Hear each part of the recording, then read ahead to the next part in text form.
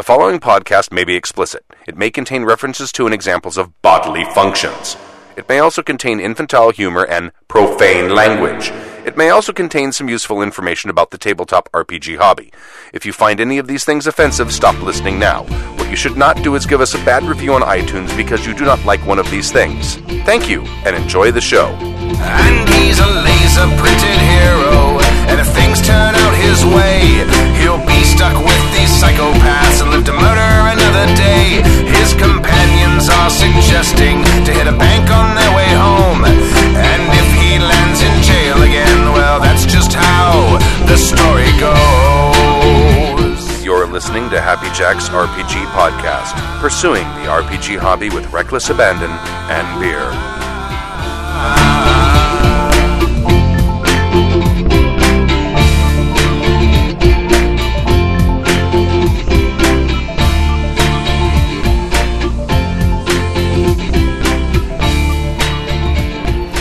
Thank you for joining us for Season 15, Episode 3 of Happy Jack's RPG Podcast. My name is Stu. This is Bill. This is Stork. And this is Kurt, DT Pints in the forums. Kurt! From far away and probably not that cold Alaska. Yeah, it's actually quite warm and nice these days. It's been sunshiny and feels like summertime. Excellent. 37 up there. Roiling. Except now all the mosquitoes come out. Yeah, that's the thing. Now they come out, mosquitoes are the size of hawks here, so Yeah, it's a I heard it's the problem. Alaskan state bird. It is, yeah. They'll suck you dry like a sturge.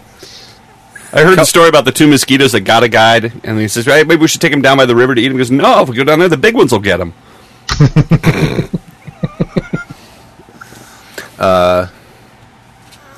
Oh, like the mosquitoes are big. They're big. I got that. Yeah. I left a mic on I shouldn't have left on. Oh well. Well, what are you going to do about that? It's in the mush pot. Nothing. I can unplug it on... Oh, no, I No, don't can't. worry about it. Don't unplug it. No. That'll make something horrible happen. So let me just like have a cleansing moment from last week's podcast for all of you that Let's all take a deep breath. Is the energy still in the room? Is there an angry sort of malaise? everyone relax, everyone be calm. It's Looks okay. like a lot. Looks like a lot of fun. It was some of the most fun I've had in an episode in probably in a while. Because the guy is so... I understand his humor is not everyone's humor, but fuck, it certainly is mine. He's the Howard Stern of gaming Yes. podcasting. That's Yes, exactly he is. what I thought. Because Yep. you were saying you got tons of emails afterwards, and half of them are like, "Oh my god, I love that guy, how hilarious!" And other people are like, "I hate that guy, never have him on again." And you have to get it. He's a cartoon character. He even calls himself that. But he's like an insult comic, is what he is. He's the Don Rickles of gaming. So but he is very derisive. You either like him or hate him. I thought Stu's setting his meat thermometer. the by the beeping way. you're hearing is Not a euphemism. It is not a euphemism. It is actually necessary. It's not his diabetic alarm going off. It's okay. No, Because it's not. he's That. smoking some meat, and that I is am. also not a euphemism. This is not a euphemism. That's probably the wrong way. It's gonna beep for a while. I got to get the temperature back up because it's gonna start going off in a minute. Let's just take a second. Go So ahead. I thought about, because I was really fun to see the kind of the vitriolic reaction of some people on the forums, and just it kind of woke people up. I thought that was, in some ways, it was a good thing. You know, people are like, It's I didn't up to feel like like writing, but I'm 7 going to write tabs. now. So the thing that I get annoyed with, though, is that maybe that was someone's first time listening to Happy Jacks. You know? Yeah, I mean, I think I used to put that disclaimer on the convention episodes as well, Right. because those are kind of a train wreck sometimes. Can you turn down the talkback? My voice is coming through I'm your reflecting? speaker. Okay, sure. Yeah, do you have earbuds or something? Headphones. He Sign just language. muted himself. He's just not going to talk for the rest of the show. Right. You should have told Angry that you needed him to. The thing is, I He could have muted- just like click and just He mute him. he muted it at one point. It was hilarious because he came back and was like, "What? I've been on mute. No." he's dropping just bombs, and he's like, "Why are they not reacting? This is the worst." I know. And you know, the little tiny postage stamp down there. Mm-hmm. So you can't really tell if the person's talking unless they switch up to the big screen. Right. So yeah, I've decided I should make sure I'm never on when Angry's on, because I loved listening to it. Right. But when I was listening to it, I was thinking of all of my typical id type responses I would give, and I was like, wow, that'd probably get real bad real quick. Square off and destroy each other. Well, I'm just listening to it, and he's like, well, you should do this, the whole thing. I'm like, I don't know if I could take advice from, like, a homeless, unemployed dude, but thanks for your input. You know, just... How's that Kickstarter going? Like, you know, like, bad shit. That would just... would, you know, because that's the way because I'm like, and then I'd say, like, that that was just a character. right, yeah. It's like we did that one Bogfest, and I was just really fucking obnoxious, but I was wearing that Western shirt. Right. I said, it's the shirt. It's like I have a Western shirt on. That's what's causing it. Yeah. This is Cowboy Bill. That's right. He's funny, man. He's so funny. For those of you who emailed me and said, please don't have him on again, I'm sorry. He probably will be on again, but it's going to be in months. Yeah, you can't have him on too much. No. See, but it's weird. It's like I told Stork. It's like Lenny and Squiggy. Right. 2 or 3 minute scene in the middle of a Laverne and Shirley, great. Whole series, bad idea. Yeah. Thank God you went to a classic to describe. Yes. Right. Like 4 people that listen to the show are going to know that reference. Mm-hmm. Well, yep. You know, I think most people who listen to the show are old. Like you know what it is? I like to think that. He reminds me of and Stu, you'll get this old reference. There was a guy that I knew, and I was like, I wouldn't see him for like a long time, and I'd like, oh man, and then he'd show up like, oh my God, I haven't seen this guy in so long. It's fantastic. And then after like a half an hour, I'd be like, oh, okay, I think I'm done, right? and I would always say that guy was like candy corn.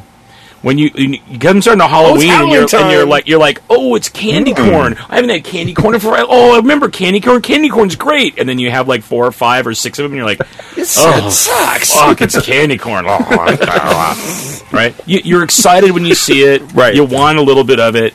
Right. You remember why you hated out of it. Oh yeah. You can't make a meal out of it. No. Better than those wax lips we used to get. Remember those?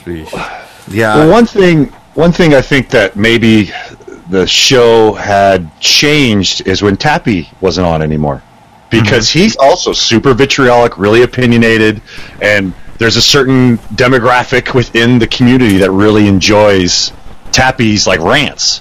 Sure, and so I absolutely, think, yeah. So I think that was a little bit of that old vibe of that, and I think that kind of juxtaposed with Stu's desire to maintain some sort of level playing field. Like, it's a nice back and forth for, like you said, 1 episode every 6 months. It'd be great. Stu was doing a shitty job policing because he was laughing pretty much the entire time. He really, I got looking over and he's like, I had so much fun. So if you haven't listened to that episode, or if you're a brand new listener and that was your first episode and you're still listening, it gets better. Yeah. I thought it was awesome. Yeah, I don't think it gets better is maybe the right thing. It gets different. Yeah. It certainly will get shorter.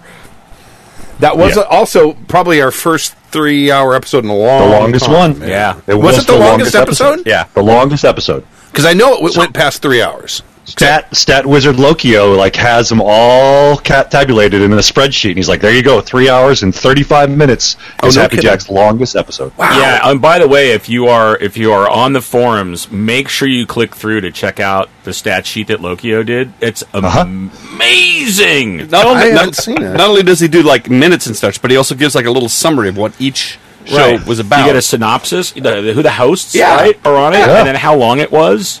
Oh, no kidding. Everything. Yeah, and we that after the 1502, that broke the 500-hour mark. Right. Oh, really? Happy Jack's podcast. Yeah. So we're God, on. what a waste of time. I know.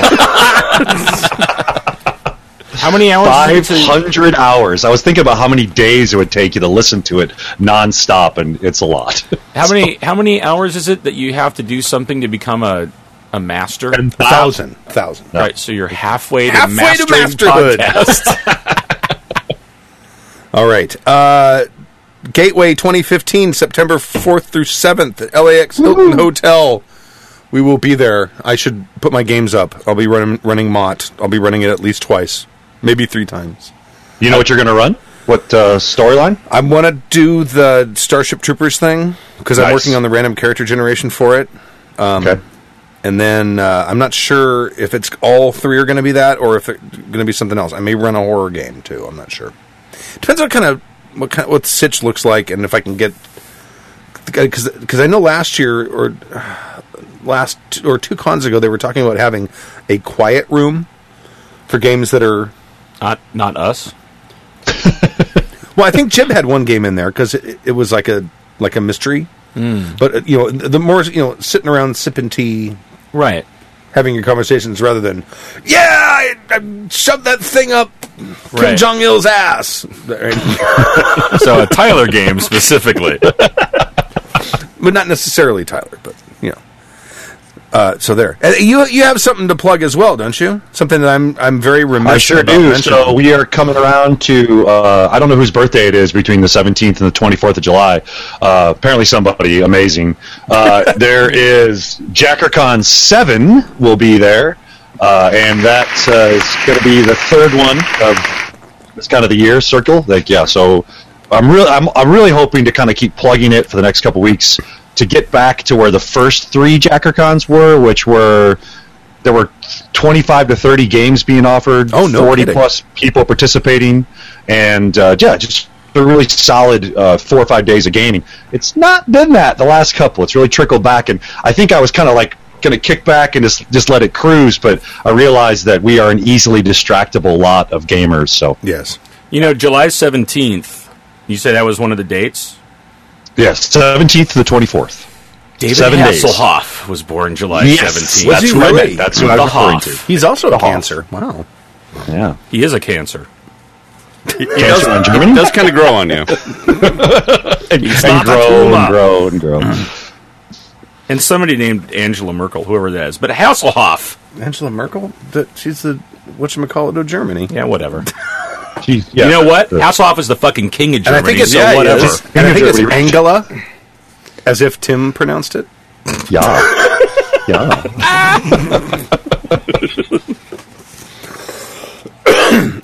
Stork, are you running anything at Gateway? Dave and I have an idea for a freak show, but Dave's up to his armpits in babies, and so we'll see how it goes. We can find some time, and if he can get there, and yeah. Wow, that was just a disturbing visual. Yeah. Up to his armpits and babies? Yeah. That should happen in the freak show, Stork. The 2 unlucky ones that are actually nested in his armpits. Actually in there. Guy's not even here to defend himself. Those poor babies. Trap full of babies. I came up with an idea. I'm thinking I'm pretty sure we're going to go to the con, and I came up with an idea that I think would be pretty good. But it is kind of it's a murder mystery thing, and the idea is that you mentioned that to me. Yeah, there's a serial killer that you are. The players are all internationally renowned, famous detectives, and there is a serial killer that they have to find before the next victim. So kind of a investigation heavy. But it's also there's like a ticking time. There's like a there's a clock ticking. There's a clock ticking, right? So that seems like something that ties in with you only have 4 hours in the game, and if you don't get it done by then the bad thing happens. Right. Might be kind of interesting. Have you ever had someone at a game, like a 4-hour con game, that actually has a ticking time on the table? Stork, you guys did that. Didn't you do that with the Traveler game? That one you and Dave ran on the ship, on the spaceship, and at certain times, okay, this thing just happens. There were timed events that happened. Well, that's like the Rockstar. We kind of had events that we had happen because people were just running around, and we actually wanted to drive it forward because they were stuck in jump space. So we had to have things happen at certain times, but there was no actual physical clock ticking away on the table. No. Yeah, that'd be pretty good. Maybe I should do that. Yeah, I don't know how that would work, but it might.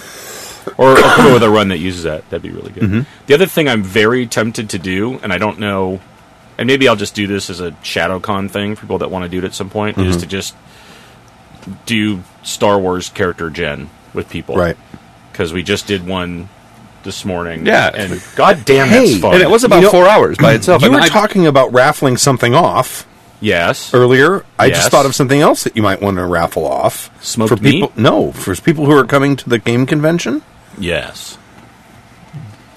make a guest appearance on an actual play. Oh, that'd be interesting. Yeah. What we could do? What if we had a contest and then we did an actual play with them at the con Oh, there you go. and recorded it? Mm-hmm. That'd be kind of cool. We've got a couple new different actual plays coming up. Next Friday, I'm going to be playing World of Darkness. Kurt's running it. Mary, me, Jib, and Gina are the players. Because I've never played it. Right. It's old World of Darkness, which that's what those old fogies play. But I got the new one. I really like the system. Huh? The old goth kids play. Yeah, exactly. Right. Recovering goths now. You know that global That's warming right. is threatening goths, right? Because Yeah. they dress in black, and I know. it's like they could die out. Like So Neanderthals. let's just bursting into flames. Let's and drive random as much as we points. can. Yeah, you need to. all their makeup starts to run, you know. They're just sitting around lethargy. They're like Neanderthals. They just can't handle the warming. Right. temperature. Exactly. You have to wring as much non-joy out of them as possible until Right. they're gone. So it's... So get some black trash bags and cover up your solar panels, at least for the next couple of years until we know it's safe. All right. Do you want to read the first email there? I knew you were going to do that to me, Stu. I looked at these and I saw this giant Bible of an email. Well, and I thought, we can split it up because there's like the regular email and then there's like the long thing, and they look longer than they are because I'm using a larger font. Okay. So it's That not makes really it all better. It only looks big, baby. It is like the old typewriter font, right? It's like Courier and it's double spaced. It's exactly Courier. Yeah. Yep. Just go for it and it'll be all easy. Okay, so here we go.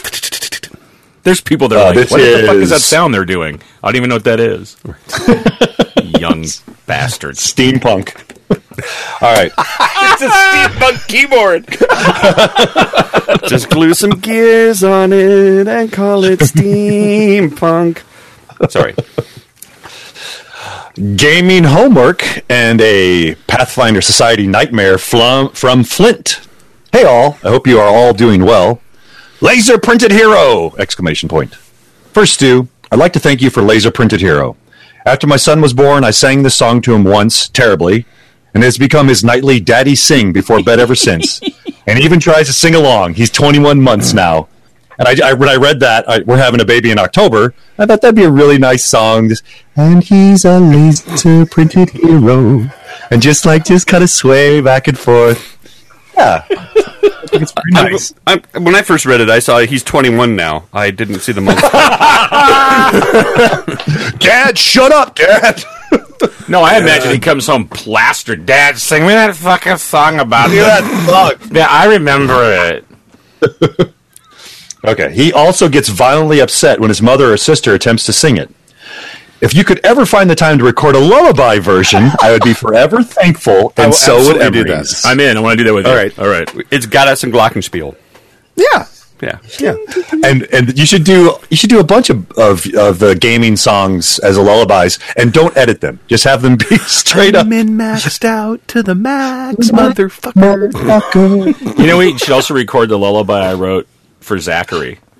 Do you remember that? No, I do not remember. It was when we were at Tim and Lisa's wedding, and for whatever, obviously because everyone was at that point still drunker than me, someone handed me Zachary to hold. Right. Right, is not a good idea. Which is suspect, and he was not pleased. No. Understandably. And I was like, oh, and I was like thinking like, oh my God, is Stu going through this? So I actually wrote, I have all the words in there, but the chorus is lullaby, lullaby, daddy drinks because you cries. So lullaby. And it's just like this really beautiful little song about how like, I don't sleep because you won't shut up. Right. But it's really gentle. Dad's a drunk. Yeah, loving. The happiest day of my life when they started sleeping through the night. Oh. How long is it? That's the first year, right, Stu? Like in 6 months, right? Within 6 months, I think they start sleeping through the... Okay. It depends on how many shots you give them. Yeah. A little bit of NyQuil goes a long way. No, Baby's first Jameson. Baby... Smart babies. Yes. All the sophisticated ones, too. Sophisticated babies prefer Jamesons. That's and right. Cool. Hipster babies. Yeah. They're asking you to turn on the Q&A, Stu. I thought I had. Well, you know. How can they ask apparently did that? not. There's no Q&A up. The I think Q&A they're- is well, it's in before the you chat start the room. rest of it, let me do the thing. Do the thing. You can email us if you would like to email us and contribute to the show at happyjacksrpg@gmail.com. That's happyjacksrpg@gmail.com. We have a forum. You can go to our forum, happyjacks.org/forum. We have a Twitter account, happyjacksrpg, all one word. And there's other stuff too. Facebooks. There's a Facebook, happyjacks.org/Facebook, happyjacks.org/Google. I think goes to the Google Plus page. We need to make some Vine videos. MySpace. Is our MySpace account still I up? don't know. I don't know. No. I don't think it is. Our tribe, it's not very active though. No. Live journal. Live journal. Got a live journal account. Yeah. We got an Instagram and that too. But anyway, that's it. We still got And if you want to listen to the show live when we do the show, Perform is a good word for it, though. we perform the show. You can Angry GM. You can go to happy you can go to happyjacks.org/live, and there you can watch it on the YouTubes. And there's also a chat room if you happen to be watching it on the Hangout, and you can go to happyjacks.org/chat. Do you think we can get Angry GM as part of the Angry Folk Network? I doubt it. He's got a lot of irons in the fire. He does. Like trying to find a job. Yes. Right, and a place to live. Oof. It's a tough crowd over there. You know what? If he would just be an Uber driver, he could have it all at the same time. Oh my God! I would pay extra to have him drive me around New York. You'd be like, that would be awesome. Be like Cash Cab, but they just call it Angry Cab. Yeah. You know, the thing lights up and he just berates you for your Oh, that's metagaming. Maury's Pizza, but that place sucks. That guy's a cocksucker, asshole, fucker. Let me tell you why. He should be a tour guide. It'd be amazing. He should be. He should be a tour guide. Angriest tour guide. In a city he doesn't know. Yeah. Because Because he'll know it all anyway. Well, it's good. He's moving to Chicago, and Chicago has a place called Ed DeBevick's, which is a restaurant where the wait staff gets paid to be mean to you. Oh, That's really? the whole shtick. So Yeah, he could be a manager there. he could manage. He could have lots of flair ready to go. Yeah. There's a restaurant in Pasadena, and I don't know if this was their official slogan or it's just the slogan that everyone gave them, and it was service with a fuck you. What restaurant's that? I've never been there. I have to ask Heather because we used to pass it, and we went there once, and I'm like, the service ain't that bad. All right. But apparently, at one point, it was like notorious.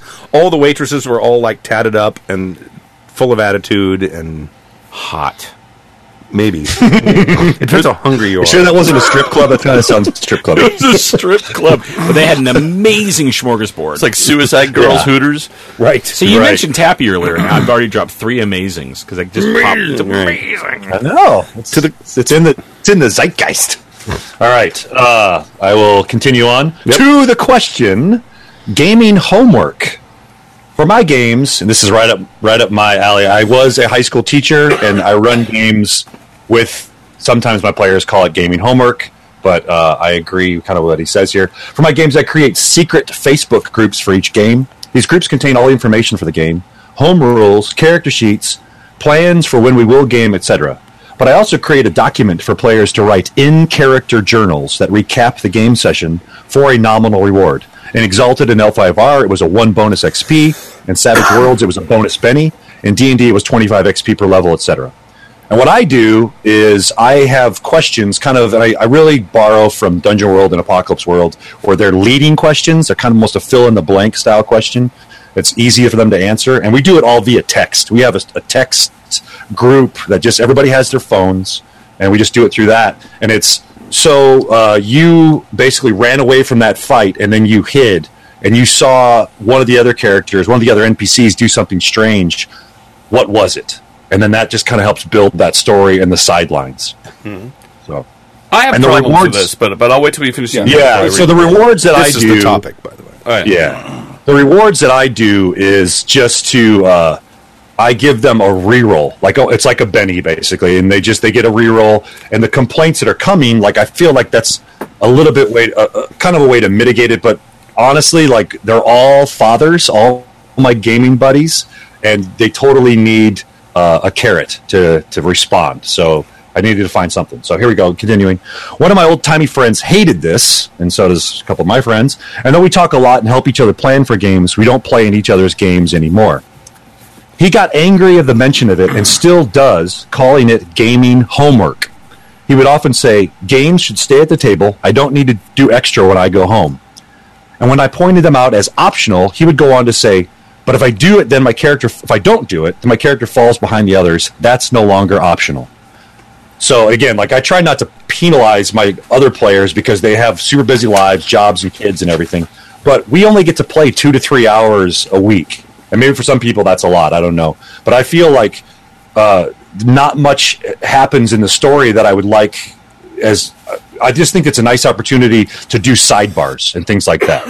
We can talk about character motivation, storylines, and so much of what has happened in the game has come from those almost play-by-post style gaming that I downloaded all that information off the text, and now it's a log that we all can access. Like, it's been a really big bonus to the game. Mm-hmm. So I like it. Okay, continuing. Yeah. Page 2. From my perspective, I find them fascinating and illuminating. Me too. Fascinating because I just love to read them. It is very interesting to see from their character's perspective everything I just experienced from the GM's perspective. Illuminating because I learn far more about what the character understands, wants, and expects from the game.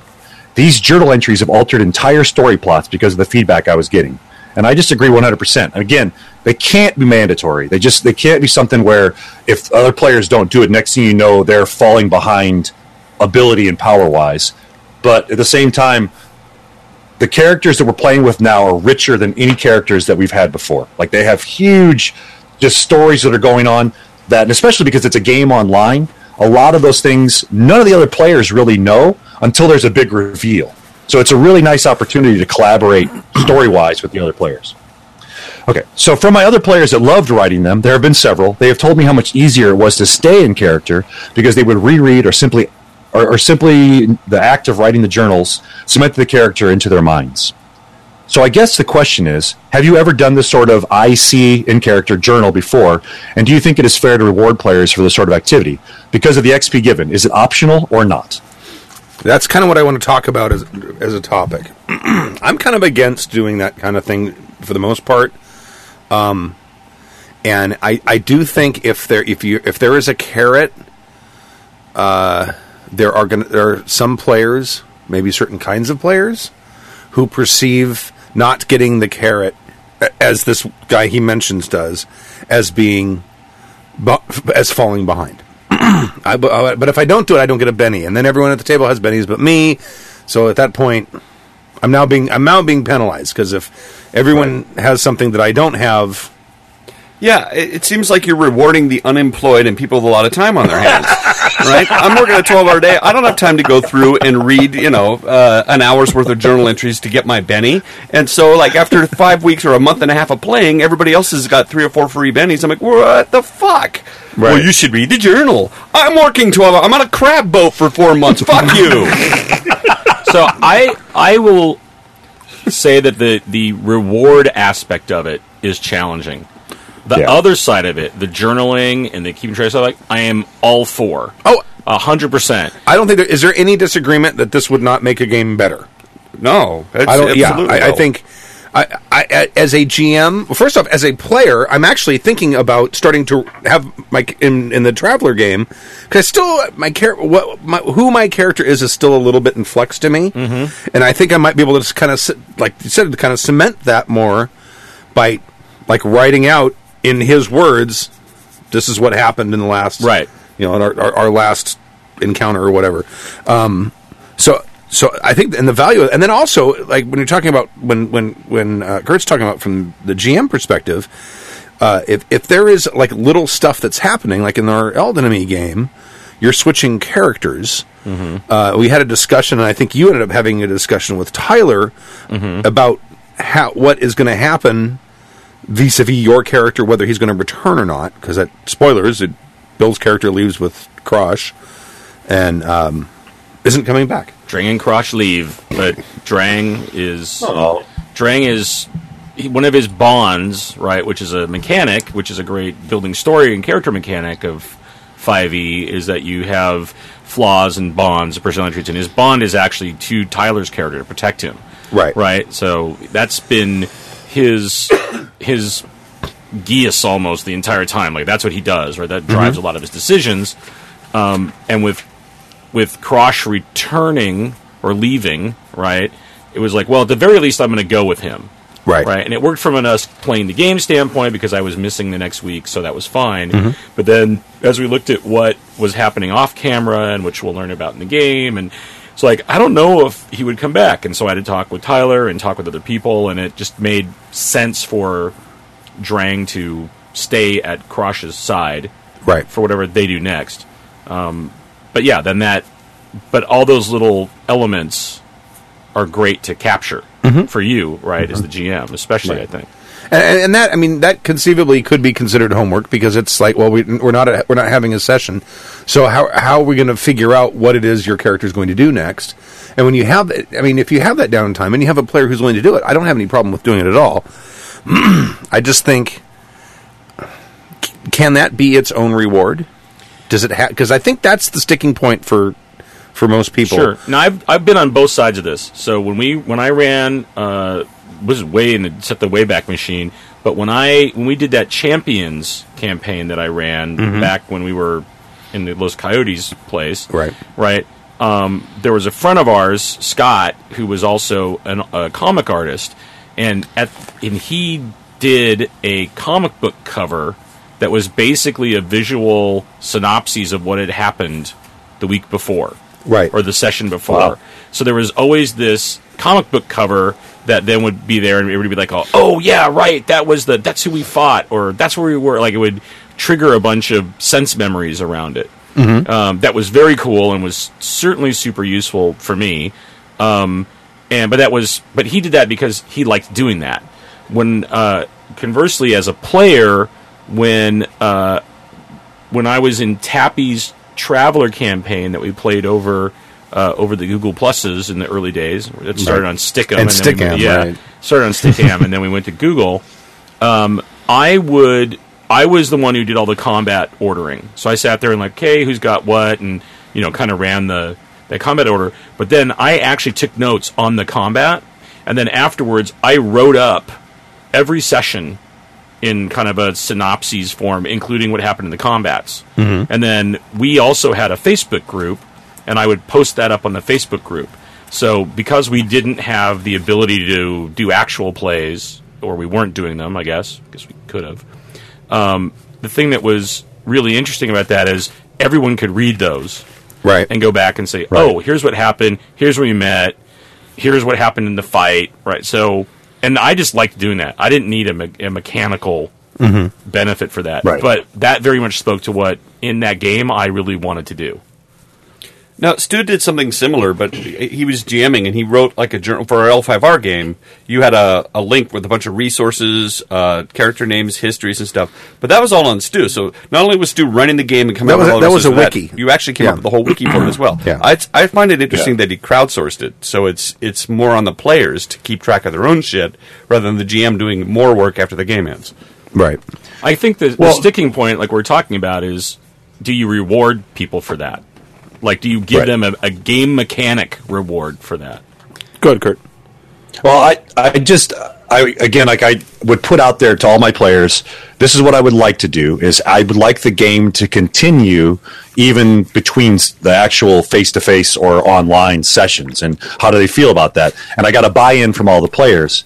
And again, the idea of writing a journal is, to me, feels almost a little bit cumbersome. But now we have this technology where you can have 6 people on a text stream, and so you can just have basically the game conversation, almost play-by-post style, can be easy. You don't have to go to a website or anything, and you can just go ahead and have these texts bouncing back and forth. And for us, really, we're a group of friends that have known each other since we were little kids. So it's kind of this just friends hanging out via text, but then the game is also being furthered.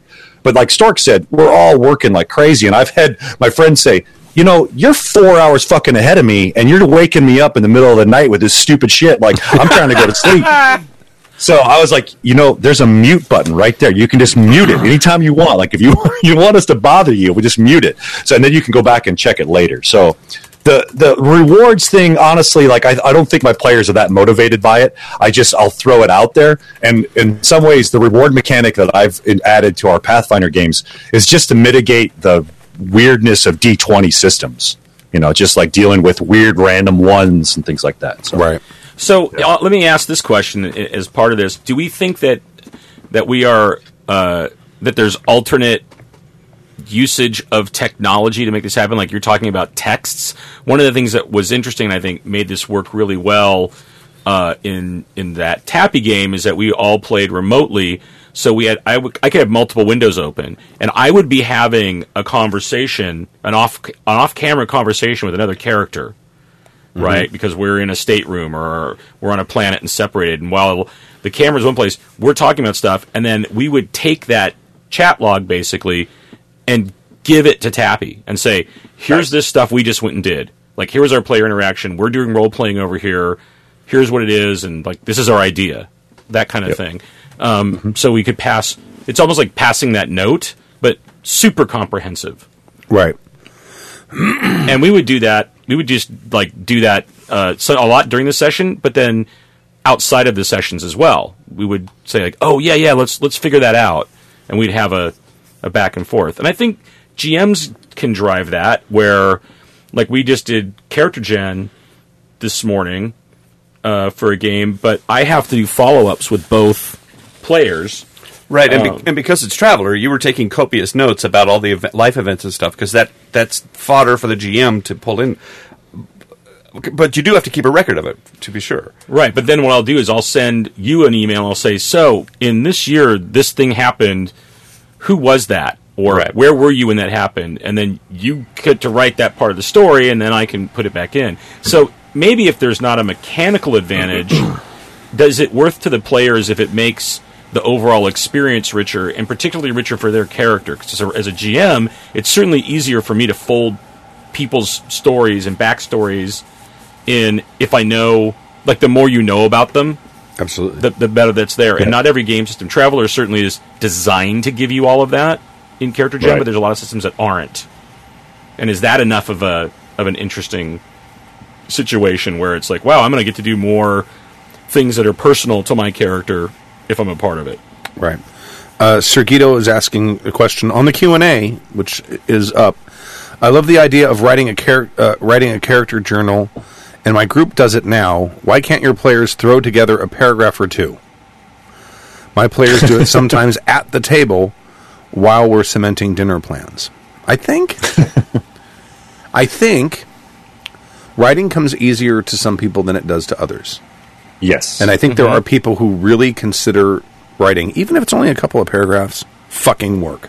Mm-hmm. Yep. So this would be interesting. Can you set up Twitter groups like you can Facebook groups? No, I don't think so. No. Right, or set up a thing in Messenger, like something that have a really obscure hashtag. Try it. Yeah, right. Like, but something, and whether maybe you did it in Facebook over Messenger, like, but you set up some kind of private group that has a natural limitation to it. Oh, yeah. Right? So it's not like, here you write, I wrote 16 paragraphs. Like, you're like, no, you can write 140 characters. And then it's more conversational as opposed to soapboxy. Right. And that's why we do text, because it's typically a sentence, 2 sentences, and then it's a response. And right now we've had to split the party with the last session. 2 of them have gone off to a different plane and they're trying to do things. So I just split the text. So now there are 2 text streams going on. And again, like, I just mute it until I have an hour when I'm sitting on the toilet and just hanging out. Then I'll just go ahead and flip it over and see what we're talking about. Yeah. So you're like Peter Jackson directing Lord of the Rings. You've got like 4 or 5 monitors, and they're all scattered across New Zealand. And you're like, all right, action, and move it a little closer on that camera over there. Lord of the Rings while he was on the toilet? Yes. Have you seen the size of that guy? Little known fact. Yeah. So he sits on the pot and he has all these monitors set up in the bathroom? Sure. That's right. He was a busy man. He didn't have time to take a shit. That's number 2 work for. Maximize your time. All right. Okay. Well, you want me to read the nightmare, or do you want to keep? I keep going. I got enough break there. Right. Oh wow! Yeah, here we go. If you want to tag team it, let me know. Okay. Nightmare. Okay, if you have time for it, I will tell you about the one time I went to a Pathfinder Society game. That's good Sergito's on here, because he represents Pathfinder, and he has positive things to say about it, where I have negative things to say about it. But you don't have to make an opinion on this, because it's somebody else's nightmare. So exactly, that's right. It might be its own type of horror. I played Pathfinder, and I really liked the game I played in, but it was not a Pathfinder Society game. Right. Yeah, all the cheating stuff was that last email when Angry was on. There was people, like the response from somebody was like, well, you can just audit them. And someone, when I heard the word audit reference to a gamer's character sheet, I was like, that would turn me off of that completely. Yeah, that was a real eye opener for me. That just makes me think of Scientology again. Yeah. We've reviewed you and found you wanting. So I'm going to play a role playing game and I'm going to cheat because why? Yeah. Because if you don't, the GM's going to win. I guess. That's right. I want to win D&D. Oh, boy. Okay. My real group had broken down, so one of my buddies and I went to the Pathfinder Society to poach some players for a home game. That's pretty sweet. Hey, why don't you guys come hang out with us? Isn't that why most of them are there anyway? Because they're just lurking around. I'm sorry, go ahead. Please take me home. Right, yeah. It's like they're just sitting there like, maybe if I'm here, someone they'll pick me up and go on a date. It's like when you're at the bar and it's late. It's singles bar. It's the singles bar. Pathfinder Society is the singles bar of role playing. See, I like to think of it more like the Allies storming into Auschwitz, and they're like kick up the door like you poor people, come with us. We've got chocolate and we'll help you out. I thought I was treading on tough ground with a singles bar thing. We and Happy Jacks would like to apologize too. So when I show up at a Pathfinder Society game with some packs of nylons and chocolate, that's right. And these guys all look at you with their hollow eyes. I would follow you. And their spirits are crushed, and they're all. Right now, Sergito is, I'm sure, forming a very long paragraph full of acerbic wit and wisdom. As to why holy shit! No, he just answered. Do you want to hear what he said? Yes. Sure. I don't carry a torch for Pathfinder Society anymore. They stole my desire to care about what they do. Oh, there we go. You could audit them. You can get your e-meter out and And I heard Tyler say similar things about Pathfinder, in that all the mistakes that WotC engaged in with all the bloat of 3.5. And I actually, we just use the core rules. I won't let any other rules come in because there's 7 books now. I don't want to deal with all that. It sounds like that's what Paizo's catered to the players, and there's a million splat books out there, and it's just it's a cumbersome game. As the GM, you can decide what comes into the game you're going to run. Yes, and as long as your players are cool with that, that's why I'm very pro 5th edition D&D right now, because there's only the 3 core books. Mm-hmm. They have not released For now. Yeah, I hear you just lament about how long the combats take. Yes, it's fucking D&D, Stu. It wasn't that way when they were first level. Yeah. Although I gotta say, just math wise, it's better than 4th. Oh yeah, because the number of hit points the big bad monsters have very rarely go over 200, 300. Yeah. Whereas your top level bosses in 4th edition would have 14 or 1500 hit points. Entire games. Yeah, a whole session, maybe more than one. Yeah. Maybe you take a picture of the map at the end of your 4 hours, and then you come back the next week and finish the combat. I got my dailies back. Right, that's why they're called dailies. It's like if your combat goes into a second fucking day, you get to use your stuff again. That's right. Woo! I'm back. Okay. I have been told since that poaching this way is a dick move, but whatever. My altar of gaming glory needed sacrifices. To make things go easier, I went online. DL'd a few character sheets and downloaded a few character sheets and made a halfling bard, assuming he could die quickly if I needed an out. Poor halfling. High hopes. Good choice. High hopes there. My favorite character is my gnome bard. I love my gnome bard. Okay, I went to the Pizza Hut in the neighboring town and was immediately struck by the sound of a kindergarten. There were some 25 or so Pathfinder Society players being louder than the sports fans and arcade put together. Okay, wait. Their Pathfinder Society meets in a Pizza Hut? Oh my god, this is the best. Can you imagine just walking into that, just wanting a normal, like, I'm going to go have pizza with my family? And What is it? Why does this place smell like feet? Well, it's Pizza Hut. Oh, come on. It's not that bad. Pizza Hut? It's not as bad as Gamer Funk. Pizza Hut. Pizza the Hut. Yes, Stork. Yes. There were some 25 or so Pathfinder sized Bean Lauderdale sports fans. At first, I took this to be a positive sign, as surely I could find a stray from the herd and take it home to my gaming group. Also, a lively nature was generally a positive sign, as quiet gaming groups are often scary. Being the extrovert, launched myself into the crowd and was immediately struck with the confusion of the group as a whole. Astounded that some old guy, 34, oh, that's old. Oh, Yeah. Fuck you. entered their half of the restaurant. After a few awkward moments, the leader of the gaggle, a very young, 17 to 20 mostly, players came out to meet me. I'll call her Big Mama. She was easily one of the older members of the bunch, at about 21. She sat me down away from the rest and got me squared away with the Pathfinder Society and told me she was the GM for the night. She was very bright. When I told her that I had played before, owned the Pathfinder books, and GM'd for as long or longer than she had been alive, she still insisted on quizzing me and explaining the basics like a kindergarten teacher. Irritated, I took my sheet and sat with the kids. My buddy split off to sit with the others, and I never saw him again. To this day, I wonder. Just kidding. He's able to find a little lamb for her altar, but that's later.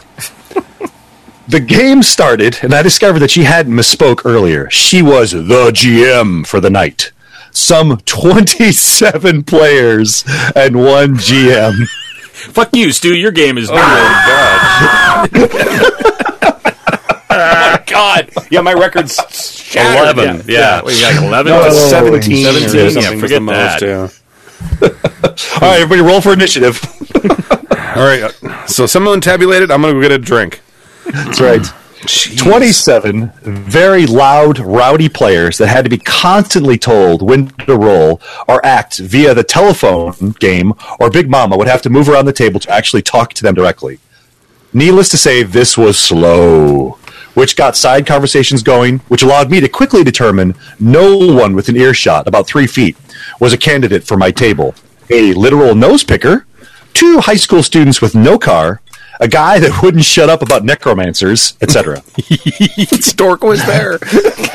You know, Another thing about necromancers. Yes, it really is. It's An anti-paladin. yeah. If you raise them when they're freshly dead, they're still kind of hot. They don't fall apart as fast. You can get more out of them. That's right.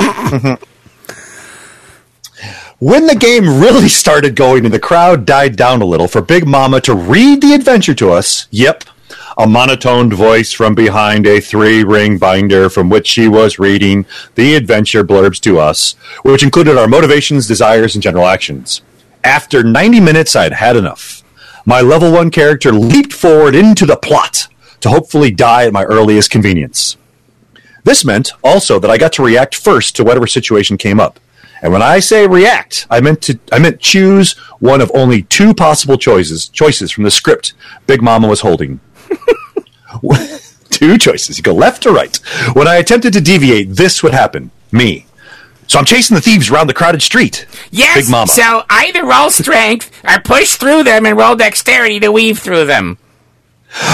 Well, I'm a halfling, very skilled in acrobatics. I'm small, very small. Can I leap from wagon to wagon and shoulder to shoulder using acrobatics? That's a cool idea, but no. It says roll strength or dexterity. What about my spells? Can I use one of them? Nope, just strength or dexterity.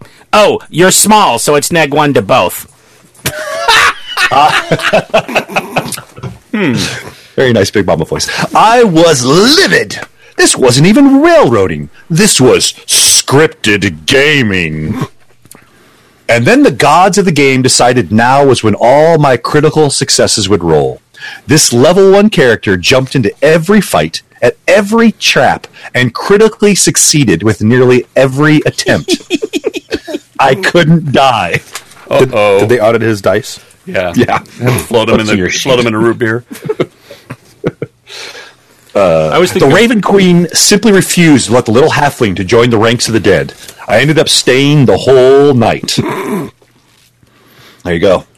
Worst nightmare. When the game was over, my friend showed up outside and emerged with a little lamb. This is getting creepy. To take home to our group. But wait, this guy had a girlfriend that was willing to join too. Getting creepier. Oh, cool. Always nice to have girls at the table. I was very excited and chatted up the little lamb. He was obviously a power gamer and a bit of a rules lawyer, but I had dealt with that before. Then it turned out that the girl was Big Mama. Oh! Wah, wah, wah. She was nice, and it looked like she was happy to be invited to be a player again.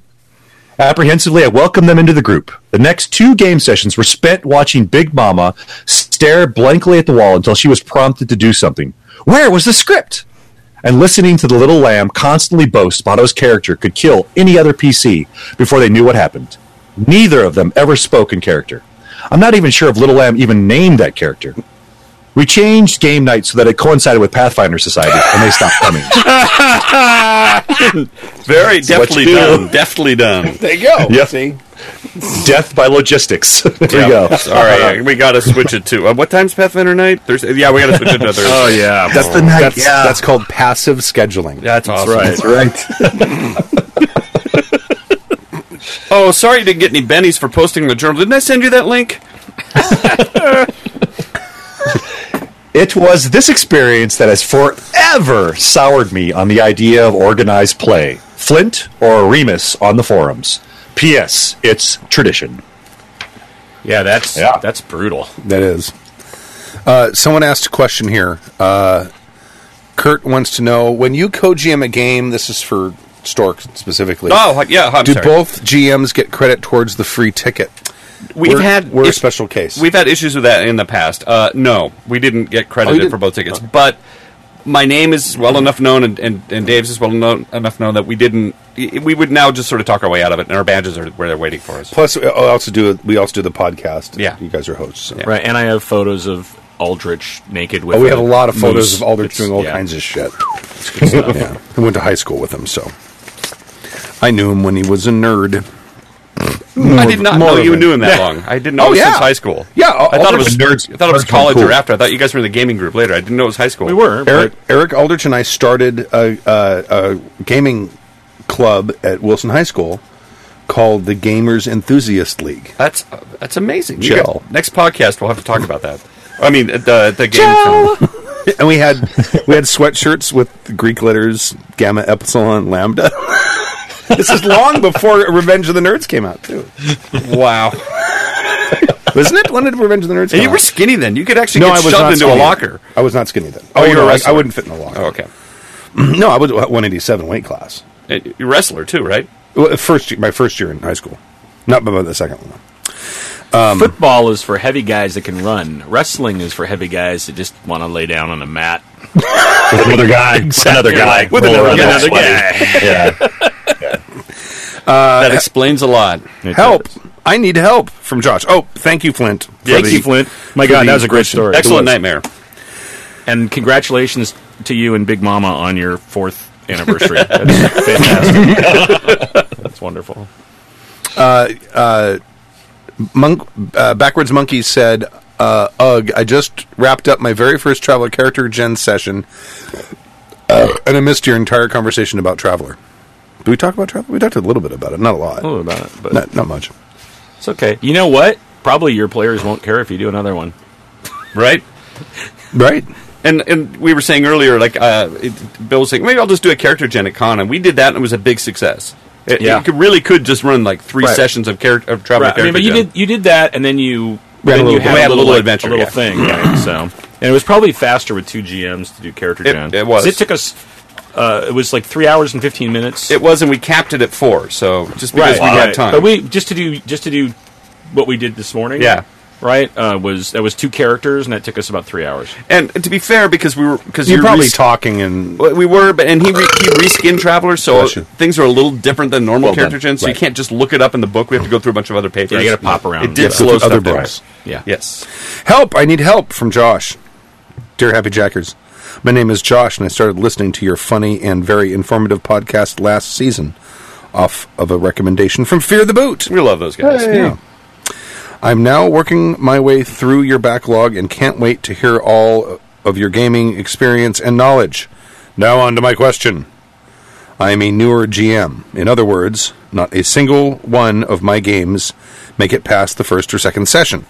Oh. My brother recently asked me to run a game for him after I got him hooked on a couple of actual plays for D&D.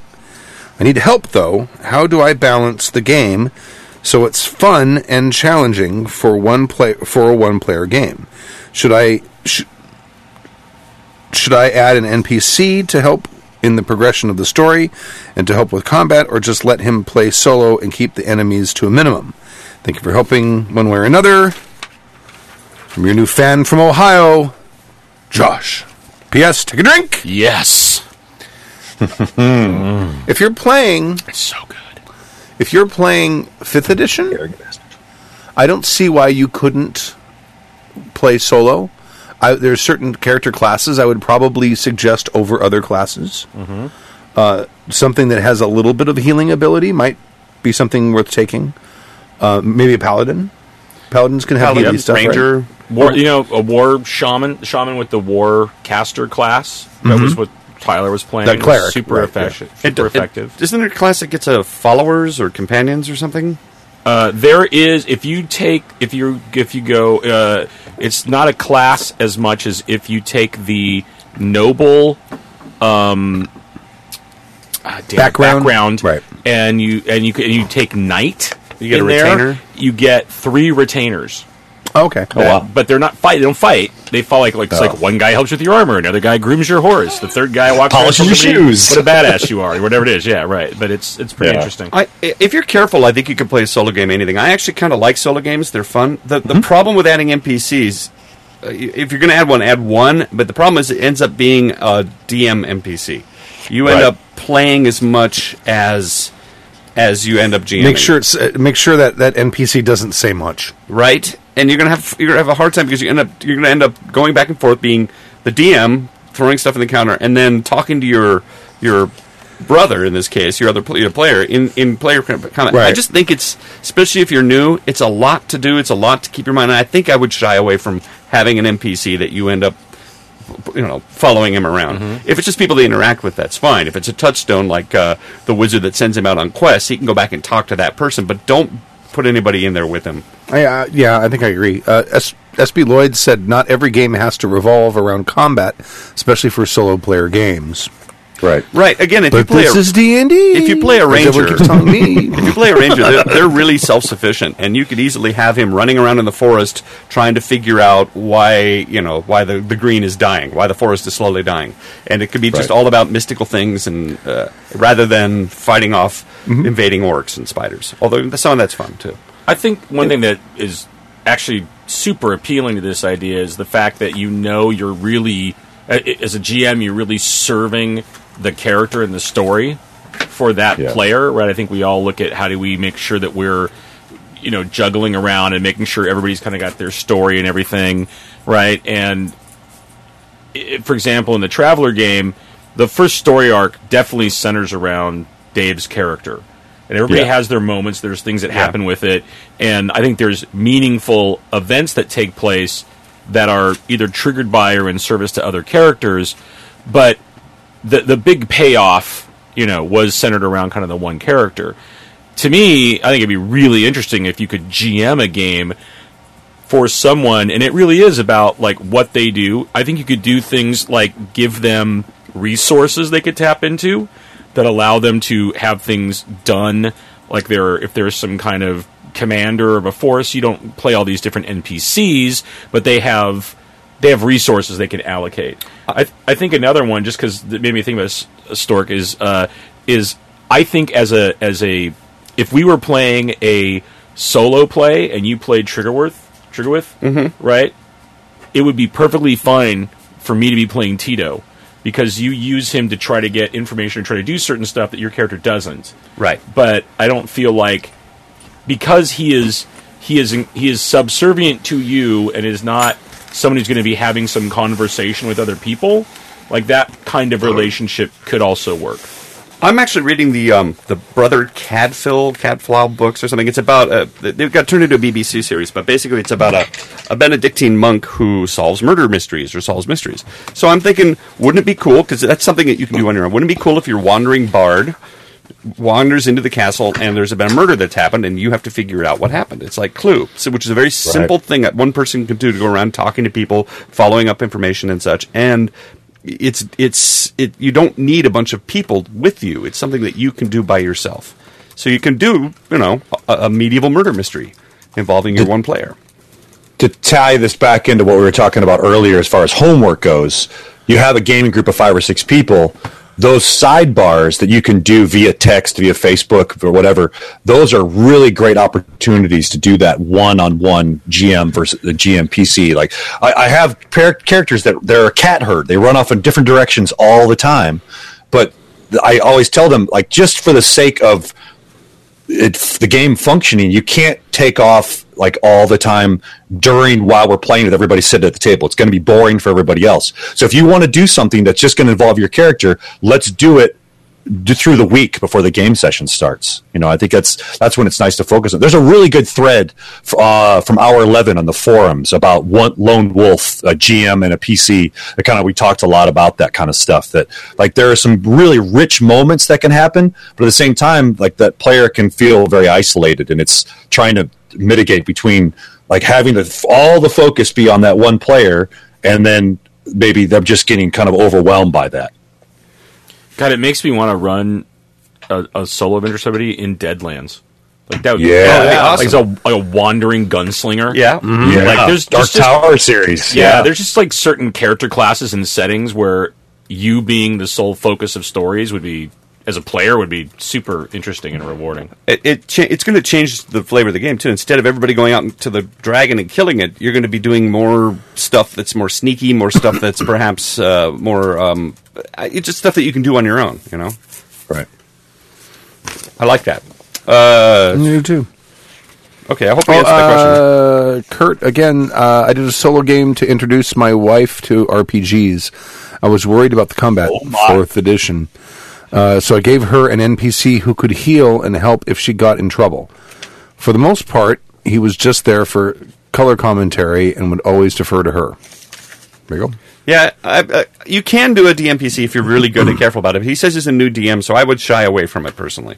I think you're going to find yourself having complete discussions with your player in character, and then have to be the DM and throw. It could get really complicated. Plus, another thing that's really interesting, because they're a lone player, and you asked about, Josh, about the idea of, like, do you keep the enemies to a minimum and stuff? We talk a lot about, and especially in the last couple of podcasts, that balance between, are you mowing over the group of enemies, or do you feel fear, and can you die or not die, and those things. Boy, if I was playing a non-healing class, and I won a fight, but got my ass kicked, and I've got 3 hit points left, I'm like, where am I holding up? Right, like, suddenly that changes the between-fight dynamic, right? Where you're not like, I did that fight, okay, great, hey, give me some healing, short rest, boom, let's go, right? You're just like, okay, I'm gonna... Jesus, am I using all my hit dice? I'm what am I leaving doing? the dungeon. Right, yeah, whatever it is. I'm going to town and renting a room. Yeah. There is another option, and that's you can maybe give them an animal companion as well, like a war horse, right? Or your ranger has a wolf, or your panther. Your bard has a monkey. I don't know. But my God, I want to play that character, dude. He's like an organ grinder that goes from town to town. Yeah, and he sends the monkey out to do crimes while he's like playing. Yeah, he's a pickpocket. The monkey's a pickpocket. That's my God. That's it. That's Third level rogue. Bards and rogues, right? They're grifters and con men. No, come on, a con man is like a 10-level bard. My character is a 7th level thief with acrobatics and a high dex. I also have a retainer who sits behind me and plays an organ and grinds it while I go out and do crap. Oh, wait. Oh, you're the monkey. Oh, you're the monkey. Oh, shit. God, so good. My name is Caesar, and I'm going to overthrow the... You could do something... This is from Sergito. You could do something like Highlander, have the main character be a paladin. Anyone in high school pronounce it Paladin? Anyone? No. I had a guy in high school who pronounced it Paladin. He also gibber-gabbed a lot. No, boy. He can play a paladin, and each time he kills enemies of his god, he gets a level. And he also said, I ran a one-player game for several years in 2nd edition AD&D. It was a great opportunity to develop a crap ton of NPCs. It would be. Excellent. Right. Hopefully there's a lot of good ideas, Josh. There you go. Pathfinder Society from Michael. Another, and this is not, we literally got a lot of Pathfinder Society. People were like, oh yeah, Pathfinder Society, and here they came. So you had a commenter who had trouble with his Pathfinder Society player who cheated constantly. There are absolutely tools in the Pathfinder Society to avoid that sort of thing. The character's gear of value, over 25 gold pieces, is on a sheet that is signed off on by the GMs. If the PC wants to use gear the GM's doubt he owns, it is time to audit the sheet. There are several other auditing tools for Pathfinder Society that are in place, including requiring the presentation of the books that specific items and rules came from. Audits are uncommon, but encouraged in the case of regular cheaters. Yeah, and like I want to spend the first hour of the game auditing all my players to make sure they're honest. Well, it may not take that long, right? And I wonder, but how rampant is it?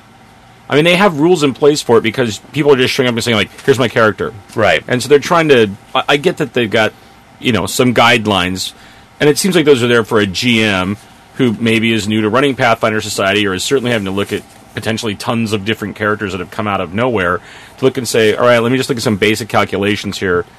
Okay, wow, that seems pretty excessive. You have a +7 sword in your 3rd level. Right. Yeah, okay.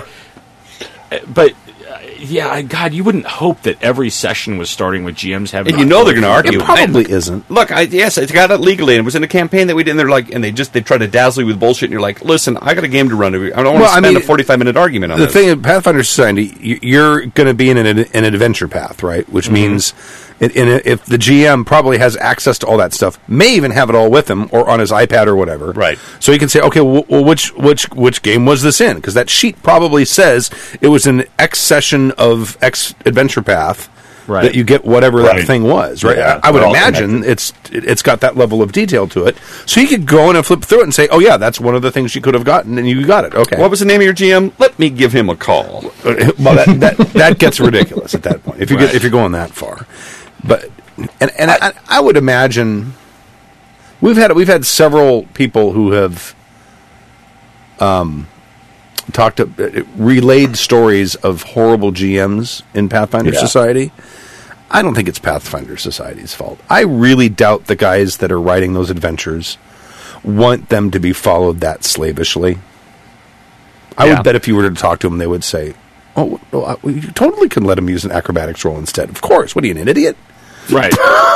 Yeah, I think Pathfinder wants you to have all the tools so that if you get lost and if you've never GM'd a game before, they're all right there in front of you. Right. I mean, I think we've been doing this shit for so long, we take a lot of stuff for granted. But if you think about the first time you ever ran a game, what a train wreck that was, just like trying to figure out how everything works. I could see why they kind of lined it out. Having said that... Not me. Very first game I GM'd, I won it. Nice. Yeah. Killed them all. All those fuckers. It is weird, though, DT Pines, because sometimes you'll go on and you'll listen to, like, maybe even known professionals play a game, and you're watching this going, this is not really fun. This is a lot of mechanics and a lot of dice rolling and not a lot of role-playing. And I watched an actual play of them, of the developers of 5th edition D&D playing... Whatever that adventure came out when they came out with the really scaled down rules before the game was released. Oh right, yeah. And there was that complex of tunnels in a mountain where there was was the name of the module, which was not. I didn't do well. Right, complex of tunnels in a mountain. But I was watching that, and I'm watching these guys, and they're not role playing at all. They're sitting there doing this, rolling dice, and waiting for the fight, and then the fight comes, and then they're all, paying attention. But they're also playtesting. Sure, and that's the thing too. Is a lot of times in the whole game. When you watch some of these, some of the board game actual plays or RPG actual plays, if part of what they're trying to do is show you the mechanics of the system, they get way more focused on that and less on what's the role playing happening. Right. And I think that's where it's rare to find one where you're like, okay, wow, they're explaining the mechanics, they know what they're doing mechanically, and I'm really enjoying listening to this collaborative storytelling session. Right. That's one thing I noticed about when Steve Jackson and his guys were on the show 4 years ago, or however long it was now. After they had to cut us off and say, "Hey, we got to go because we have a game coming up." And one of them dropped into character and immediately started making some in-game reference for this campaign that they play whenever they're all together. Wow. They're not play testing. They're playing because they want to play. Right? It's something they get together to do. Probably to remember what it is they do. They're doing what they do. Right. And that I would like to see those kind of games from the developers and stuff like that, because the play test is interesting. Yeah. Just not. Well, it seems like although I know why they do it now, because I've run. I'm dominating the conversation here, but yeah. I've run, I don't know, 6-7 sessions now of Moment of Truth. There have probably been 20 die rolls in all of those sessions combined, because I'm running a game the way I would normally run a game. I'm not, which is one of the reasons I'm reluctant to put it out, because it doesn't have the system hasn't really been pushed that hard, because I barely use systems when I GM anyway. Doesn't that kind of speak maybe then to the Pathfinder Society as well, because they're on a time limit? If they have a bunch of people in there, they're already trying to push people through this adventure, get it over and done with, because they have to. Right. So if people start role playing and wandering off the path, it's going to slowing everything down. You're going to piss off the other players. You're running up your time limit. So perhaps by just the necessity of it, these things tend to be pretty mechanical. And there are players there that are there to get their loot. Right, they're there to get that so they can move on to the next game, and they mark it off their bingo box. So really, it's like the Academy Awards. You're there for a certain amount of time. If you go over long, they're playing music, they move you off, get to the next game. People are just there for the hardware. That's right. They're there for the swag bag. And occasionally, there are moments of brilliance that happen. Yes. Right. But despite the fact. But it's not the Academy's fault, and it's not the station. It's like nobody's fault. It's the system. They're victims of the system. Is that what you're saying? Because it's not really Pathfinder's fault, right? That the GMs do that? No, I don't think it's Pathfinder's fault. No. Unless they show up ready to cheat. Go ahead, Kurt. The fact that it's a reward-based mechanic, again, getting back to getting rewarded for your homework, the fact that you can walk away with stuff to then take on to the next adventure encourages cheating. And I've seen it. I sat in on 3 different Pathfinder Society games just because I wanted to see what it was all about. The scenarios are great. They're really creative. There's lots of opportunity to do fun stuff with them. But the players are a lot of ways, because they don't have any social connection to the GMs typically. They just sit down at the table and they carry their character sheet to the next place. There is a chance I saw a lot of people fudging dice rolls, oh yeah, I rolled a 20 or I rolled a 19. It's that looks like a 3 to me, so there's definitely a culture of fuck it, we're going to just succeed whenever we want, so that's a little frustrating. I could see that. So you've played DT, you played in a couple 3 just to see what it's about? Yeah. And Stu, have you played in any? No. In Stork? No, right? No. Not Pathfinder Society. I played in one Pathfinder game. They run PFS at BitCon, right? Sure. I think I'm going to do one. Oh, yeah. That's a good idea. I want to, we talk about it enough, and, there's all these horror stories and stuff, but all right, I'll go. I'm going to play how I play. And then we'll see what happens. Right. I'm not going to throw monkey wrenches intentionally or anything, but I'm also not going to sit there and. But you're going to play like you play, but you're not going to throw monkey wrenches. No, what the fuck is that? Intentionally. The minute your Hobbit opens its mouth to argue with a bartender, everybody's going to look at you. What do you say? You say I throw monkey wrenches? Yes, you. No, you throw entire monkeys, and they happen to be holding a bag full of wrenches. Yeah. All right. Well, see, it's not me; it's the monkey. It is. All right. If you do that, I'll sign up for one too. Oh my Maybe god! in the same one. I'll do it if you do it. Boy, Tyler and I went into a game that was. It was not ready for you. No, it weren't. But we were good. We were as good, we were good kids. But near the and you know what? And if that game would have gone 3 hours, it would have been pretty good. But the GM needed to get that 4th hour in, and oh boy. That's where it really went sideways.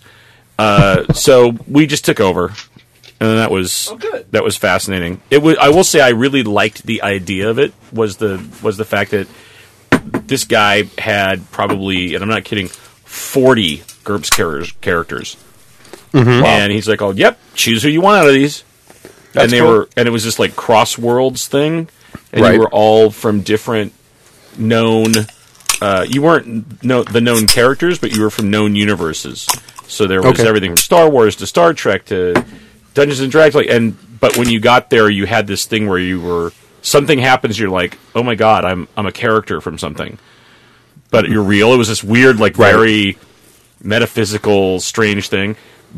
But it was totally. By the time you get to that last thing, like we're just like, oh god, we're all really just. That last fight was okay. We should stop now.